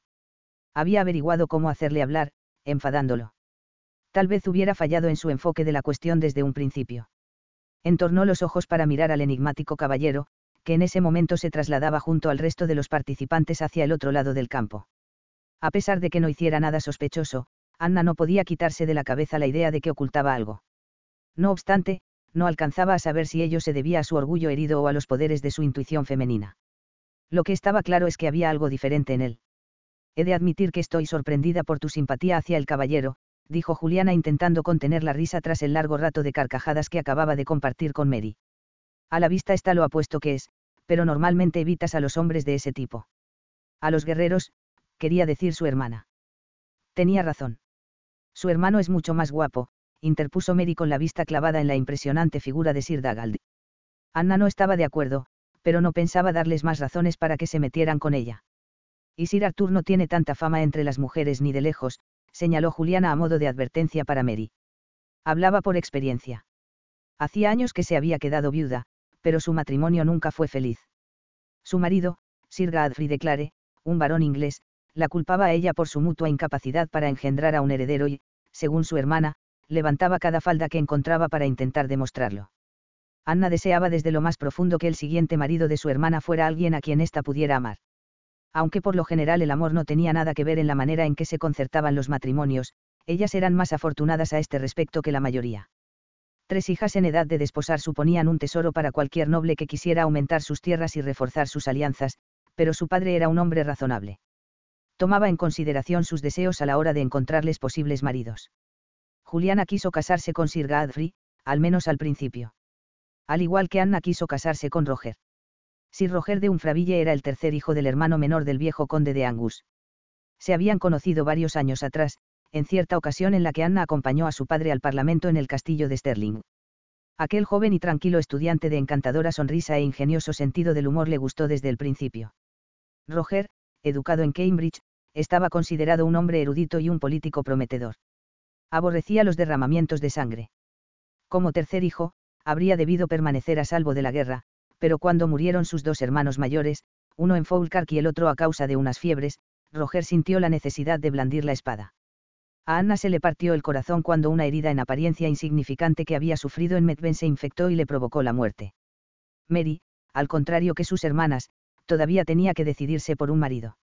Anna sospechaba que si su padre no hacía ninguna presión era porque esperaba obtener una valiosa alianza, a ser posible inglesa, a cambio de su hermosa hermana. Una vez sometieran a Bruce, su padre estaría en posición de buscarles maridos a todas ellas. El corazón se le encogió. Cuando la guerra acabe. Yo creía que padre tenía pensando concertar un matrimonio con Sir Thomas o con alguno de esos guapos y formales varones ingleses cuando el rey capucha hinque las rodillas, dijo su hermana. Créeme, Juliana, esto no tiene nada que ver con el matrimonio. Si ni tan siquiera lo conozco. Dijo Anna con sinceridad. Le atraía, incluso se veía intrigada por su indiferencia de un modo perverso, pero un guerrero Highlander no era el tipo de marido que ella buscaba. Una vida en paz y tranquila, un padre que llegara a conocer a sus hijos, eso era lo que ella quería. Pero porque el rostro de Thomas M. Cenab le parecía ahora tan afeminado. Nenaza, le había llamado Alan. Tuvo que morderse el labio y estar de acuerdo con él. Tenía la tentación de explicarles cuál era la verdadera razón de todo aquello, pero su padre prefería que las tareas que le encomendaba quedaran entre ellos dos. Seguramente para que no llegaran a oídos de su madre. No podía estar segura de si sus hermanas creían las razones que había dado o simplemente dejaban de meterse con ella porque la prueba estaba a punto de empezar, pero agradeció que volvieran sus ojos hacia el campo que tenían a sus pies. El sitio que ocupaban al borde de una ladera les ofrecía una perspectiva envidiable de toda la palestra. Fue idea de Sir Arthur aquello de que los participantes no solo arrojaran las lanzas a una variada gama de objetivos, sino que lo hicieran cabalgando al galope y vistiendo la armadura. Arthur, haciendo gala de su talante seco y de su practicidad, la había ayudado a organizar los diferentes desafíos de manera rápida y eficiente. Anna tenía la sensación de que, en parte, sus esfuerzos estaban dirigidos a apartarla de sí cuanto antes. Albergaba la esperanza de pasarse todo el día haciendo aquello, pero en unas horas ya habían terminado. Él se las arregló para recibir ayuda de otros gentilhombres, seguramente para evitar estar a solas con ella. Suspiró y volvió de nuevo sus ojos al campo de tiro. Uno por uno, los hombres cabalgaban sus monturas al galope por el sendero y arrojaban las lanzas a unas balas de paja atadas a un poste. Si aquello fueran los torneos de las Highlanders verdaderos, la prueba consistiría tanto en lanzamiento como en cruce de lanzas. Para este último se usaban lanzas más largas y el jinete se la colocaba bajo el brazo a la manera de las justas. El desafío era más difícil de lo que parecía, como mostraban las muchas lanzas que no daban en el blanco o se quedaban cortas. Pero varios de los participantes eran muy buenos, entre ellos su hermano Alan. Cuando su lanza alcanzó con precisión el centro de la diana, Anna cantó vítores junto a sus hermanas. Solo Alexander MacNaughton, el guardián del castillo real de Frechelan en el lago Ou, lo hizo tan bien como él. Sir Arthur puso su corcel en posición de salida y Anna se sorprendió a sí misma acercándose más al borde de las rocas. Al igual que el resto de los participantes llevaba un yelmo de acero, la cota de malla y el tabardo blasonado con su escudo de armas a juego con la darga. Todos los escudos de armas de los Campbell presentaban el gironeado de 8 con una marta cibelina, lo cual consistía básicamente en un triangulado alterno de negros y dorados, pero el suyo estaba personalizado con un oso en el centro, que sin duda hacía referencia a la palabra gaélica artos, de la que derivaba su nombre. Sostuvo la lanza con la mano izquierda, las riendas con la derecha y comenzó a avanzar. Siendo zurdo estaría en desventaja, ya que al contrario que el resto de los participantes él tendría que arrojarla por encima de su propio cuerpo para alcanzar la diana. El pulso de Anna se aceleró a medida que lo hacía su caballo. Entusiasta amazona como era, se dio cuenta al momento de que Arthur era un formidable jinete. Se movía con una soltura excepcional, con fuerza y potencia, como si él y la montura fueran uno. Se acercó al objetivo. En el momento en que levantó el arma sin dudar un instante con un suave movimiento hacia la bala de paja a Anna se le cortó la respiración. Alcanzó su objetivo con un golpe contundente que quedó a escasos centímetros por debajo del centro de la diana. El aliento de Anna se liberó en un grito de excitación que se unió a los vítores del resto. Se trataba de un lanzamiento excelente. No tan bueno como el de su hermano Alan, no el de MacNaughton, pero aún estaban en la primera tentativa. La palestra de competidores iba disminuyendo a cada ronda. No obstante, hasta la tercera, el resultado seguía siendo el mismo. Aunque sabía que no había justificación, Anna se sintió un tanto decepcionada. Por alguna razón esperaba que Arthur ganara. Era un deseo estúpido y se basaba tan solo en una suposición. Había desempeñado un gran papel quedando tercero, por detrás de MacNaughton y de su hermano. Pero resultaba extraño. Parecía perder siempre por la misma distancia cada vez, a unos pocos centímetros de donde acertaban MacNaughton o su hermano. Los hombres se quitaron el yelmo y entregaron su montura a los mozos de cuadra.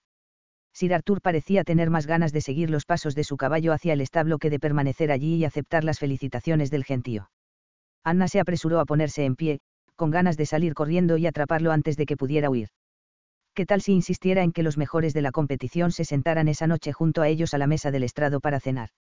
Es posible que eso le disgustara lo suficiente para sacarle al menos un par de frases.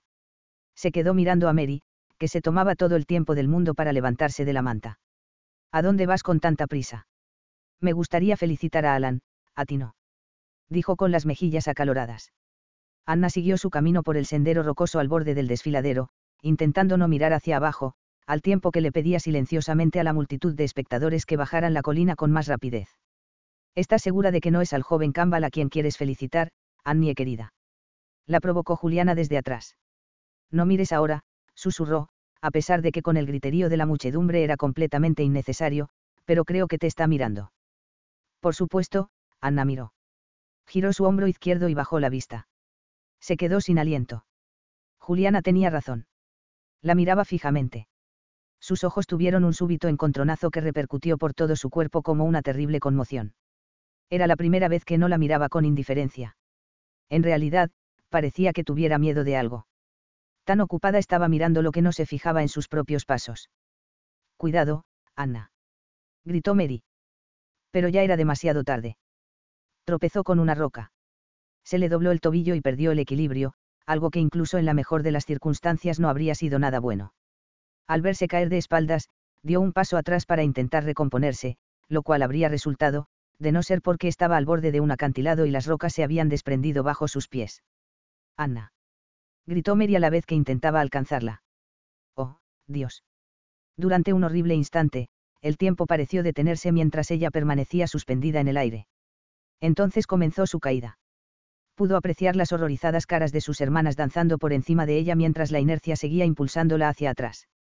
Una sonora ráfaga de aire acalló los gritos de la multitud y por un momento se produjo un silencio inquietante, como si estuviera en un extraño túnel estanco. Cayó 3 metros.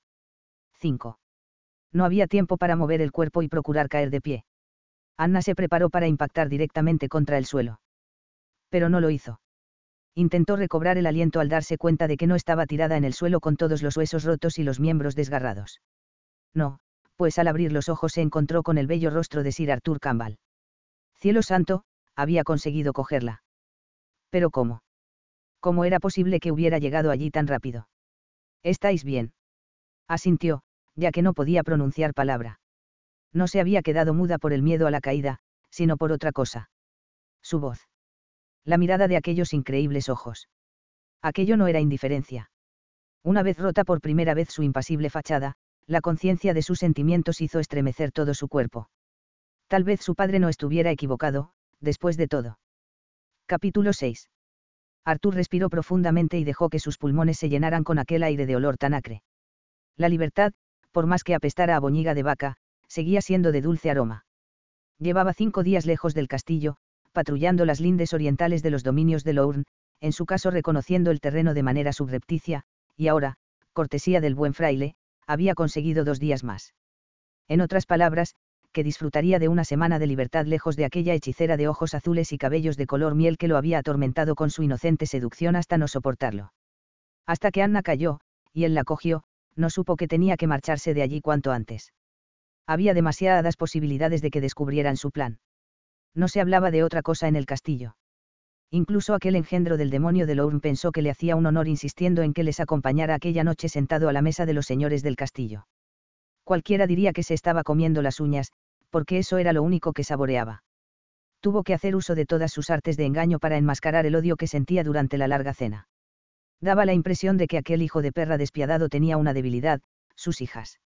Al parecer, incluso al mismo diablo había cosas que le importaban. Arthur advirtió el miedo que emanaba de los ojos de Lourn al oír el relato del tropiezo de Anna en la ladera de la colina, mostrando una gratitud que se veía del todo sincera. Aunque Lourn aceptó su versión de los hechos, Anna McDougall no fue tan fácil de engañar. Era consciente de que no se tragaba esa explicación de, tuve la suerte de estar en el sitio apropiado cuando ella cayó. Esa muchacha era demasiado intuitiva, lo cual significaba que era peligrosa. Y lo último que necesitaba era que Dagaldo, peor aún, Lourn comenzaran a hacer preguntas.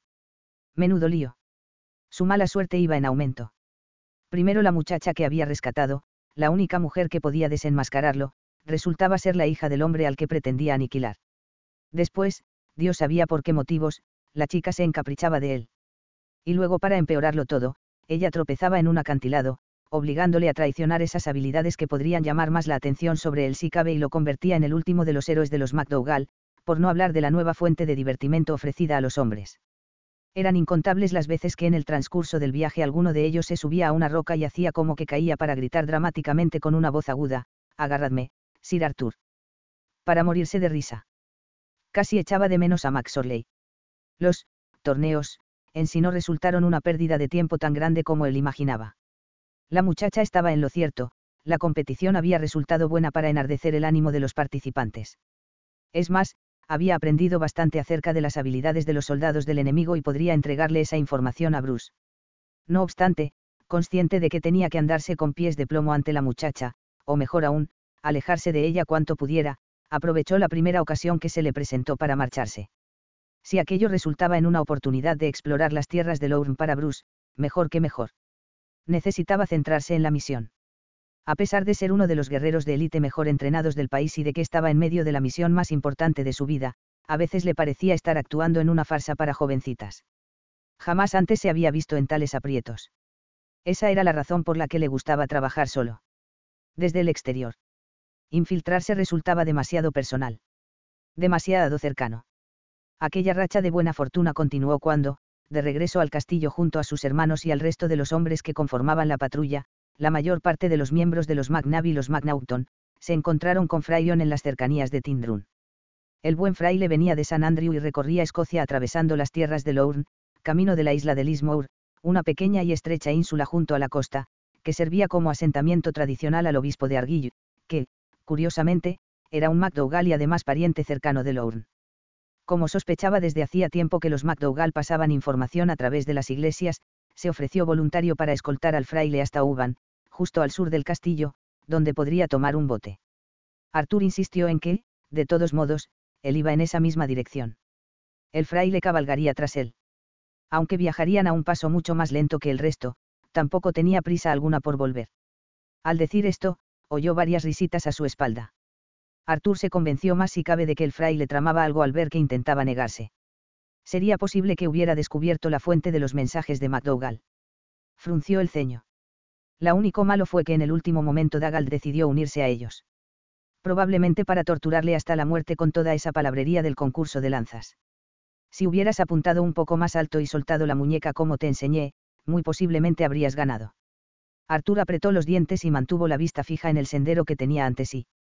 Lo hice lo mejor que pude, mintió, sin saber por qué los intentos de Dougal de mejorar sus destrezas le crispaban tanto. Podría haber superado a cualquiera si hubiera querido. Pero preservar su identidad era lo único que importaba. Ya había, perdido, una infinidad de veces.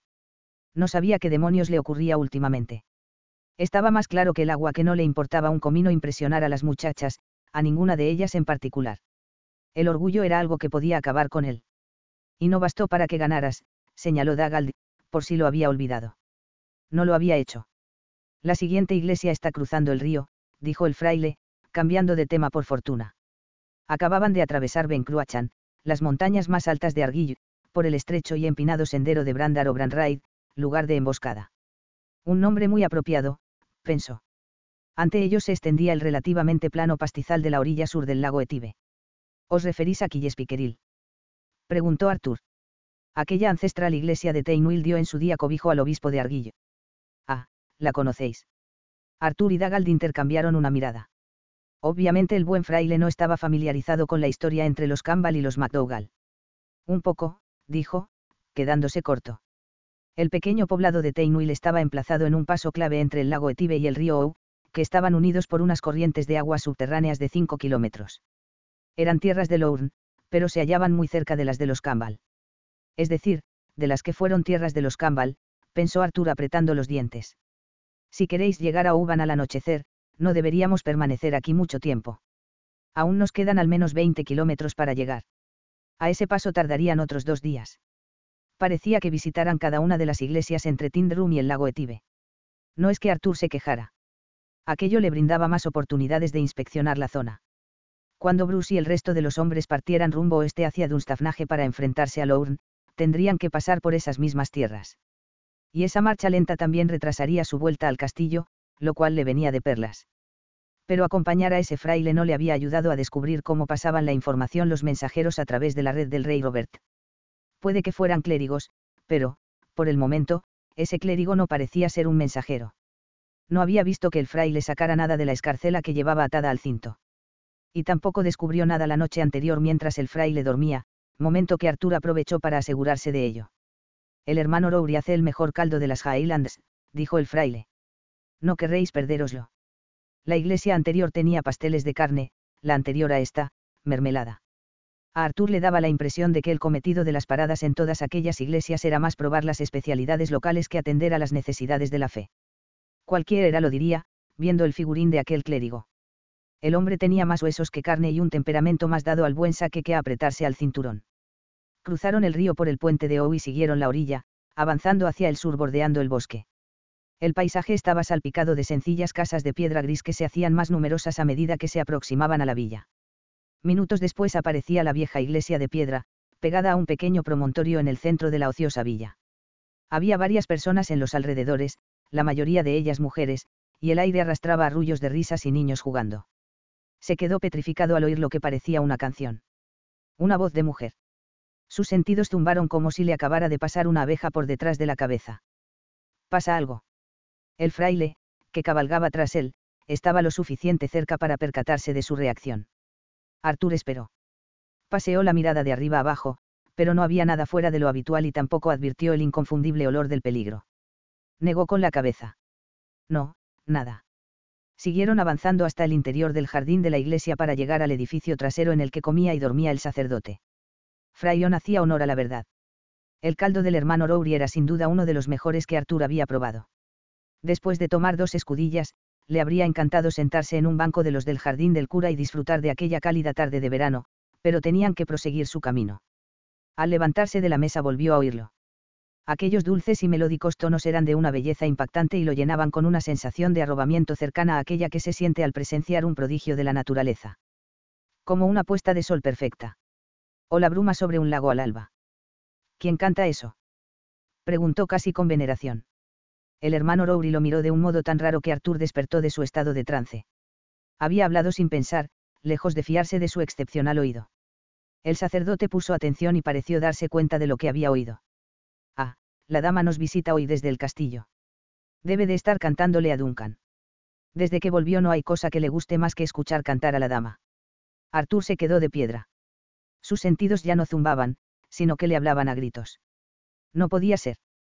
El hermano Rory continuó, ajeno a las reacciones de Arthur. Todos esperan sus visitas con impaciencia. Nos trae siempre una gran alegría, dijo con el pecho henchido de orgullo. La dama nunca nos olvida, ni a nosotros ni a la gente que ha servido a su abuelo. ¿Qué dama?, preguntó Dagald. Lady Anna. La más joven de las hijas de Lord de Lorne. Un ángel venido del cielo, eso es lo que es. Más bien, venida del infierno para atormentar a Arthur. Dagald se partió de risa solo con ver la cara que ponía. Parece que la muchacha ha conseguido encontrarte. Arthur no podía creerlo. No era posible que lo hubiera encontrado. O tal vez sí. El resto de los hombres habría regresado el día anterior. Se lo quitó de la cabeza. No, eso era imposible. Una coincidencia. Una desafortunada coincidencia. El hermano Rory parecía confundido por la broma de Dagald. La dama viene cada 2 viernes. Con la misma fiabilidad que la niebla de las montañas. ¿La conocen? Un poco, dijo Arthur antes de que Dagald pudiera responder. Se apresuró entonces hasta el poste del jardín en el que habían dejado sus caballos, más ansioso por marcharse incluso que antes. Por desgracia, Lady Anna escogió precisamente ese momento para marcharse de la casita que estaba visitando. Salió al camino, a menos de 50 metros de ellos, y se volvió para despedirse de la mujer y los 2 niños pequeños que estaban a la puerta de la casa. El sol se reflejó en sus cabellos dándole una aureola de tintes dorados. Arthur sintió un extraño sobresalto en el pecho. Había pensado en ella más de lo que le habría gustado admitir y que le asparan si verla no le proporcionaba un breve destello de... Diablos. Era un destello de felicidad. Como si la hubiera echado de menos realmente. Pero estaba claro que no podía haberlo hecho. Ella no era más que un incordio. Un incordio adorable. Entonces miró en su dirección. Al notar cómo se sobresaltaba supo que lo había visto. Sin embargo ella hizo como que no lo había hecho, dio media vuelta y bajó con paso presto el camino que llevaba al lago. Lejos de él, con el soldado que la protegía siguiendo sus pasos lealmente. Arthur se quedó circunspecto. No solo porque acabara de ignorarlo. No por su escolta. Un único soldado. Antes de que le diera tiempo a pensarlo mejor ya estaba gritando, Lady Anna. Incluso desde aquella distancia advirtió que elevaba los hombros hasta casi tocarse las orejas con ellos. ¿Por qué le irritaba aquel movimiento en particular? Era algo que no sabía, pero lo cierto es que le irritaba. Ignoró a su estúpido y sonriente hermano, volvió a atar su caballo al poste y fue a su encuentro. Anna pareció ponerse en guardia. Enderezó la espalda y asió con más fuerza la cesta, casi como si se estuviera preparando para la batalla. Está tensa, pensó, maldita fuera. Sir Arthur, dijo en esa voz baja sofocada que él había olvidado. Estupendo, pensó él. Sir Dagald. Menuda sorpresa, añadió tras alzar la vista más allá de su hombro e identificar al hermano de Arthur. No sonaba como una sorpresa agradable. ¿Qué diablos le ocurría? Tan pronto había perdido el interés. Maldita fuera, pero si eso era lo que él quería. Se detuvo frente a ella, tal vez un paso más cerca de lo debido. Si no se conociera a sí mismo lo suficiente, habría dicho que intentaba intimidarla. Que usaba su tamaño para bloquearle la salida. Pero él no era ningún bárbaro. No hacía ese tipo de cosas. ¿Dónde está el resto de vuestros hombres?, dijo con brusquedad. Anna frunció el ceño, haciendo aparecer esas características arrugas sobre la nariz. ¿Qué hombres? Intentó sonar paciente, pero no lo consiguió. No veo más que un guardia en vuestra escolta, dijo saludando con la cabeza al joven soldado. Raabi siempre me acompaña los viernes. Se crió en el pueblo. El solo ocasional mal carácter de Arthur volvió a cobrar forma poco a poco. Raabi, a pesar de ser alto, no podía tener más de 18 años y resultaba obvio a todas luces que no podría detener a alguien que quisiera hacer daño a la dama. Por las barbas de Satanás, había una guerra en ciernes. ¿En qué demonios pensaba Lorne dejándola salir por ahí como si tal cosa? Se volvió hacia su hermano. Yo acompañaré al fraile hasta Uban. Vuelve tú al castillo con Lady Anna. Por todos los demonios. Cuando vio a su hermano entornar los ojos, se dio cuenta de que Anna había vuelto a lograrlo. Una vez más conseguía que hiciera algo sin pensar. Acababa de darle una orden a su capitán. Él no cometía errores de ese calibre. Yo llevaré al fraile, dijo Dagald con cierta aspereza. Tú acompañarás a Lady Anna. Y la dama en cuestión pareció percatarse de la súbita tensión entre los dos hermanos. No necesito que nadie me acompañe a ningún sitio. Estoy perfectamente con Raabi. Arthur se vio de nuevo arrinconado. Dagald había marcado el territorio y no daría marcha atrás. Acababa de desafiar su autoridad y no podía permitirse una lucha de poderes con su hermano.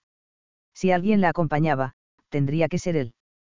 Pero aquello significaría perder la oportunidad de comprobar si el fraile era uno de los mensajeros de Lorne. Lo que tendría que hacer era dejarla marchar. Lo más probable es que no le pasara nada. Lo más probable. Los días eran largos. Seguramente habría luz hasta que llegara al castillo. Seguramente. Cerró los puños para no dar salida a la frustración que se retorcía en su interior. Estoy seguro de que estáis perfectamente, dijo para preservar el tierno orgullo del muchacho, pero será un honor acompañaros al castillo, milady. Anna no estaba contenta de verlo en absoluto. Después de pasar semanas evitándola, aquel hombre contradictorio decidía desempeñar el papel de protector acérrimo. Por supuesto que no olvidaba lo que había hecho por ella.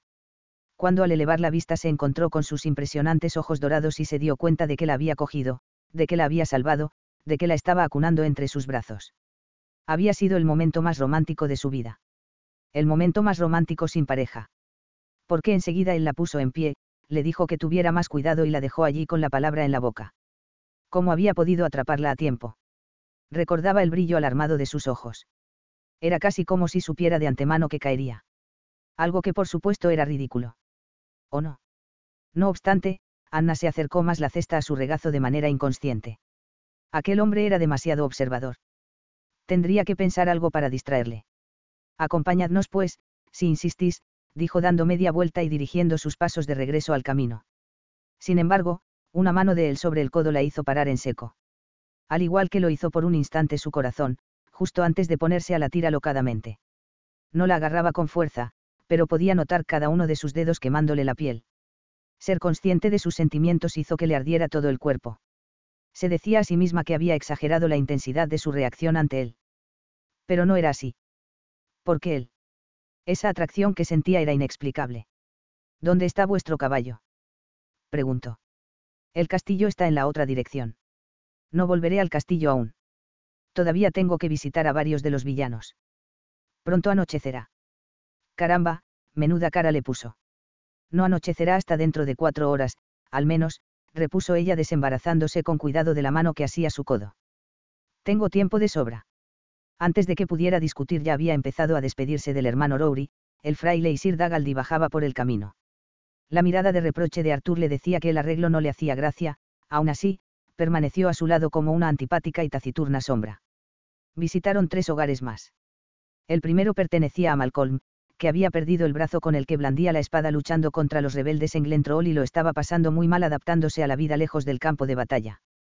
Incluso cubierto de cicatrices y con un brazo menos, Anna sabía que daría el otro con tal de poder regresar a la lucha. No entendía el amor que aquellos hombres profesaban a la guerra y jamás podría hacerlo. Estaba cansada de cicatrices, de miembros cercenados, de esposas sin marido y niños sin padre. Arrugó la nariz y miró furtivamente al hombre de la esquina. Al parecer no todas las cicatrices le disgustaban. Algunas de ellas resultaban más bien, atractivas. Él tenía cicatrices. Una que le cruzaba el mentón y se acentuaba al apretar los dientes, algo que parecía hacer a menudo cuando ella estaba a su alrededor, y una pequeña marca en la mejilla derecha. Las manos las tenía repletas. Probablemente tendría alguna en los brazos. Y en el pecho. Una acometida de calor invadió su cuerpo en cuanto visualizó la imagen de su ancho y poderoso torso. Desnudo. Por los clavos de Cristo, ¿qué le estaba pasando? Las fantasías, en caso de que tuvieran que darse, eran algo de lo más inapropiado a plena luz del día mientras intentaba leer para un hombre tullido. Aunque no pudiera ponerle fin a la guerra, haría todo lo posible por ayudar, por más que fuera en algo insignificante. Seonaid, la mujer de Malcolm, decía que bebía menos whisky beata después de que ella leyera para él, de modo que Anna seguía trayendo consigo su apreciada copia del Tristán de Tomás de Bretaña. El viejo guerrero disfrutaba casi tanto como ella de la historia de amor prohibido entre el caballero y la princesa irlandesa. Anna quería ignorar al hombre taciturno apostado en la puerta, pero sentía el peso de su mirada. No fue hasta que salieron de la casa que Arthur dijo: ¿Sabéis leer? Anna se encogió de hombros, consciente de que no era algo común en las Highlands. Mi padre creía que era importante que todos sus hijos recibieran una educación. Lo miró a los ojos, desafiándolo a que se pronunciara al respecto. Incluso las chicas. La miró con detenimiento, de nuevo con el ceño fruncido, pero no dijo nada. La siguiente casa que visitó pertenecía al sanador de la villa. Afraik se hacía mayor y ya no viajaba por la campiña con la facilidad de antaño, así que cada vez que lo visitaba, Anna le llevaba unas cuantas hierbas y plantas que recogía del bosque junto a Dunstafnage. Anna dejó para el final la parada más importante. Su recién enviudada amiga Beth había quedado con 5 hijos, entre ellos el bebé Katrine, Kate, nacida hacía apenas 3 meses, 6 meses después de que el padre fuera asesinado por los hombres de Bruce en una emboscada en el castillo de Invelouchi, justo antes de que éste cayera en manos de los rebeldes. La muerte de su marido no había hecho más que fortalecer la firmeza de Beth. Como Anna, también ella haría todo lo que estuviera en su mano para derrotar al rey Capucha y poner fin a la guerra. Anna esperaba que Sir Arthur se aburriera de su conversación y encontrara algo que hacer, pero él parecía contentarse con estar sentado a la puerta y esperar junto a Rahabi, observándola con esa penetrante mirada de ojos dorados, demasiado intensa y perspicaz. Era como si supiera que estaba tramando algo. A través de 2 pequeñas hendiduras en la piedra Anna veía a los niños mayores jugando con una pelota. Habían abierto los postigos de madera para dejar que entrara el aire fresco del verano y ventilara el largo edificio de una sola habitación. De repente el juego cesó y tuvo la oportunidad que esperaba. Alzó la vista sobre la cabeza del bebé que acunaba en sus brazos y miró a Sir Arthur. Parece que la pelota de los niños se ha vuelto a quedar atorada en el tejado del granero. ¿Os importaría? Yo lo haré, dijo Rahabi saltando del asiento como si esperase una mínima excusa para marcharse. Tuvo que reprimir una sonrisa ante su impaciencia. Tal vez se hubiera excedido un poco al pedirle a Beth que describiera al detalle los últimos problemas digestivos de Kate, incluyendo el arco de colores que adornaba sus vestiduras. Resultado perfecto. Hombre equivocado. Supongo que tendremos que ponernos en marcha, dijo levantándose con la intención de devolverle el bebé a Beth. Pero entonces se le ocurrió otra idea. Tuvo que contener la sonrisa que afloró en sus labios. Sabía exactamente cómo lo distraería. Casi lo olvido, dijo a Beth. Os he traído unas tartas. Y también yo tengo unos bollitos dulces para vos, dijo Beth entendiéndolo al instante. Antes de que él se percatara de lo que pretendía, Anna le colocó el bebé dormido sobre el regazo y cogió su cesta. Puso tal cara de horror que la joven tuvo que esforzarse al máximo para no echarse a reír. Aquella expresión casi hacía que merecieran la pena todos los problemas que le había causado. Casi. Arthur, por su parte, intentó devolverle a Kate de inmediato. No sé nada de. No hay nada que saber, dijo Anna con dulzura. Mantén la mano bajo su cabeza de esa forma y la niña estará bien. Sin embargo, él tenía un aspecto decididamente angustiado. Con tanto movimiento, el bebé empezó a agitarse y emitió una serie de pequeñas quejas y llantos. El temible caballero con aspecto de poder derrotar a todo un ejército con una sola mano miró a Anna pidiendo clemencia. Aunque aquello le divirtiera, Había algo sumamente fascinante en la visión de aquel alto y musculoso guerrero acunando a la chiquitina en sus brazos, horriblemente, pero con un cuidado que hacía que el corazón le diera un pequeño vuelco. Su mirada se encontraron y algo extraño ocurrió entre ellos. Una conciencia animal de la atracción que crepitaba entre ambos. Un reconocimiento de que aquellas bendiciones eran posibles entre un hombre y una mujer. ¿Cómo sería verle sosteniendo a un hijo de ambos? Anna bajó la vista, avergonzada por la descabellada dirección que tomaban sus pensamientos.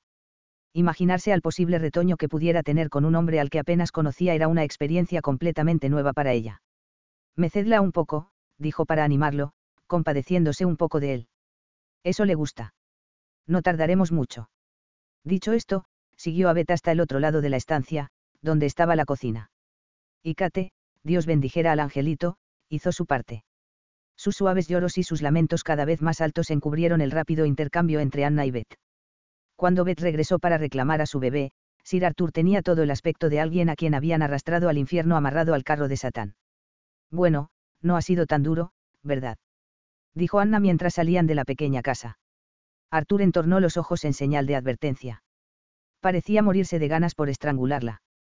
Provocar reacciones en él se demostraba como algo ciertamente placentero. Anna se despidió de los niños con la promesa de volver pronto. Ravi ya había llevado los caballos, de modo que no tardaron demasiado en ponerse en camino. Sabía que debería aprovechar la oportunidad para aprender más de él, pero estaba cansada del largo día pasado en la villa y, si había de ser sincera, no estaba de humor para que la rechazaran. Aquel extraño momento en la casa de Beth la hacía sentir vulnerable. No quería pensar en él de ese modo. No quería que su corazón fuera dando tumbos. Lo vigilaba únicamente por su padre. No iba detrás de él en serio. Durante los primeros kilómetros cabalgaron en fila india, pero en cuanto la carretera se ensanchó, Sir Arthur abandonó la cabecera y se colocó a su lado. La sorprendió que fuera él quien hablara. Iniciar una conversación. Primera vez que ocurría. ¿Por qué lo hacéis? Ella lo miró desconcertada, de modo que Arthur se explicó. Rodearos de tales cosas, añadió, esforzándose por encontrar una palabra. Os referís a los frutos de la guerra, dijo Anna de manera desafiante. No le sorprendía que no supiera hablar de aquello que él mismo había presenciado. Los guerreros se concentraban en la gloria, en el honor del campo de batalla, no en lo que sucedía cuando las cosas salían mal. Las personas tullidas y los niños sin padre no eran algo en lo que quisiera pensar un hombre que iba a la batalla. Comprendía que cerrar el paso a ese tipo de pensamientos era algo necesario, pero eso no significaba que fueran menos reales. Creía que no os gustaba, y aún así, dijo Arthur encogiéndose de hombros. Odio la guerra, dijo Anna con voz áspera. Y me muero de ganas porque acabe, pero eso no significa que evite hacer lo que me toca. Esto es lo que yo puedo hacer. Y si un par de canciones o historias, o sostener a un bebé en brazos durante un rato para que su madre tenga un instante de paz, reporta un poco de alegría, por breve que sea, lo haré. Arthur le dirigió una mirada dura y crítica. Tenéis un corazón muy blando, dijo como si eso fuera algo malo. Aquel soldado no se merecía vuestro tiempo. No hace más que suicidarse lentamente con la bebida. Advirtió el tono de aversión en su voz. Al parecer, pensaba que aquel hombre era débil. Tal vez, admitió Anna. Pero Malcolm luchó por mi padre con honor y lealtad durante años. Es que no merece unos instantes de mi tiempo por su sacrificio. Luchar es su obligación. Igual que esta es la mía. Vos la convertís en una obligación. En esa ocasión fue ella quien se encogió de hombros. Arthur volvió a mirarla con el ceño fruncido. Estáis exhausta. Anna pensó que tal vez empezaba a acostumbrarse a esas miradas de reproche, porque ya solo le provocaban risa. Lo estoy. Que cuchicheabais antes con vuestra amiga. El súbito cambio de tema la cogió con la guardia baja. Se estremeció, pero enseguida se recompuso. Cosas de mujeres. ¿Qué tipo de cosas de mujeres? Los ojos de Anna brillaron al tiempo que le dirigía una mirada aviesa. ¿Estáis seguro de que queréis saberlo?, dijo a modo de provocación.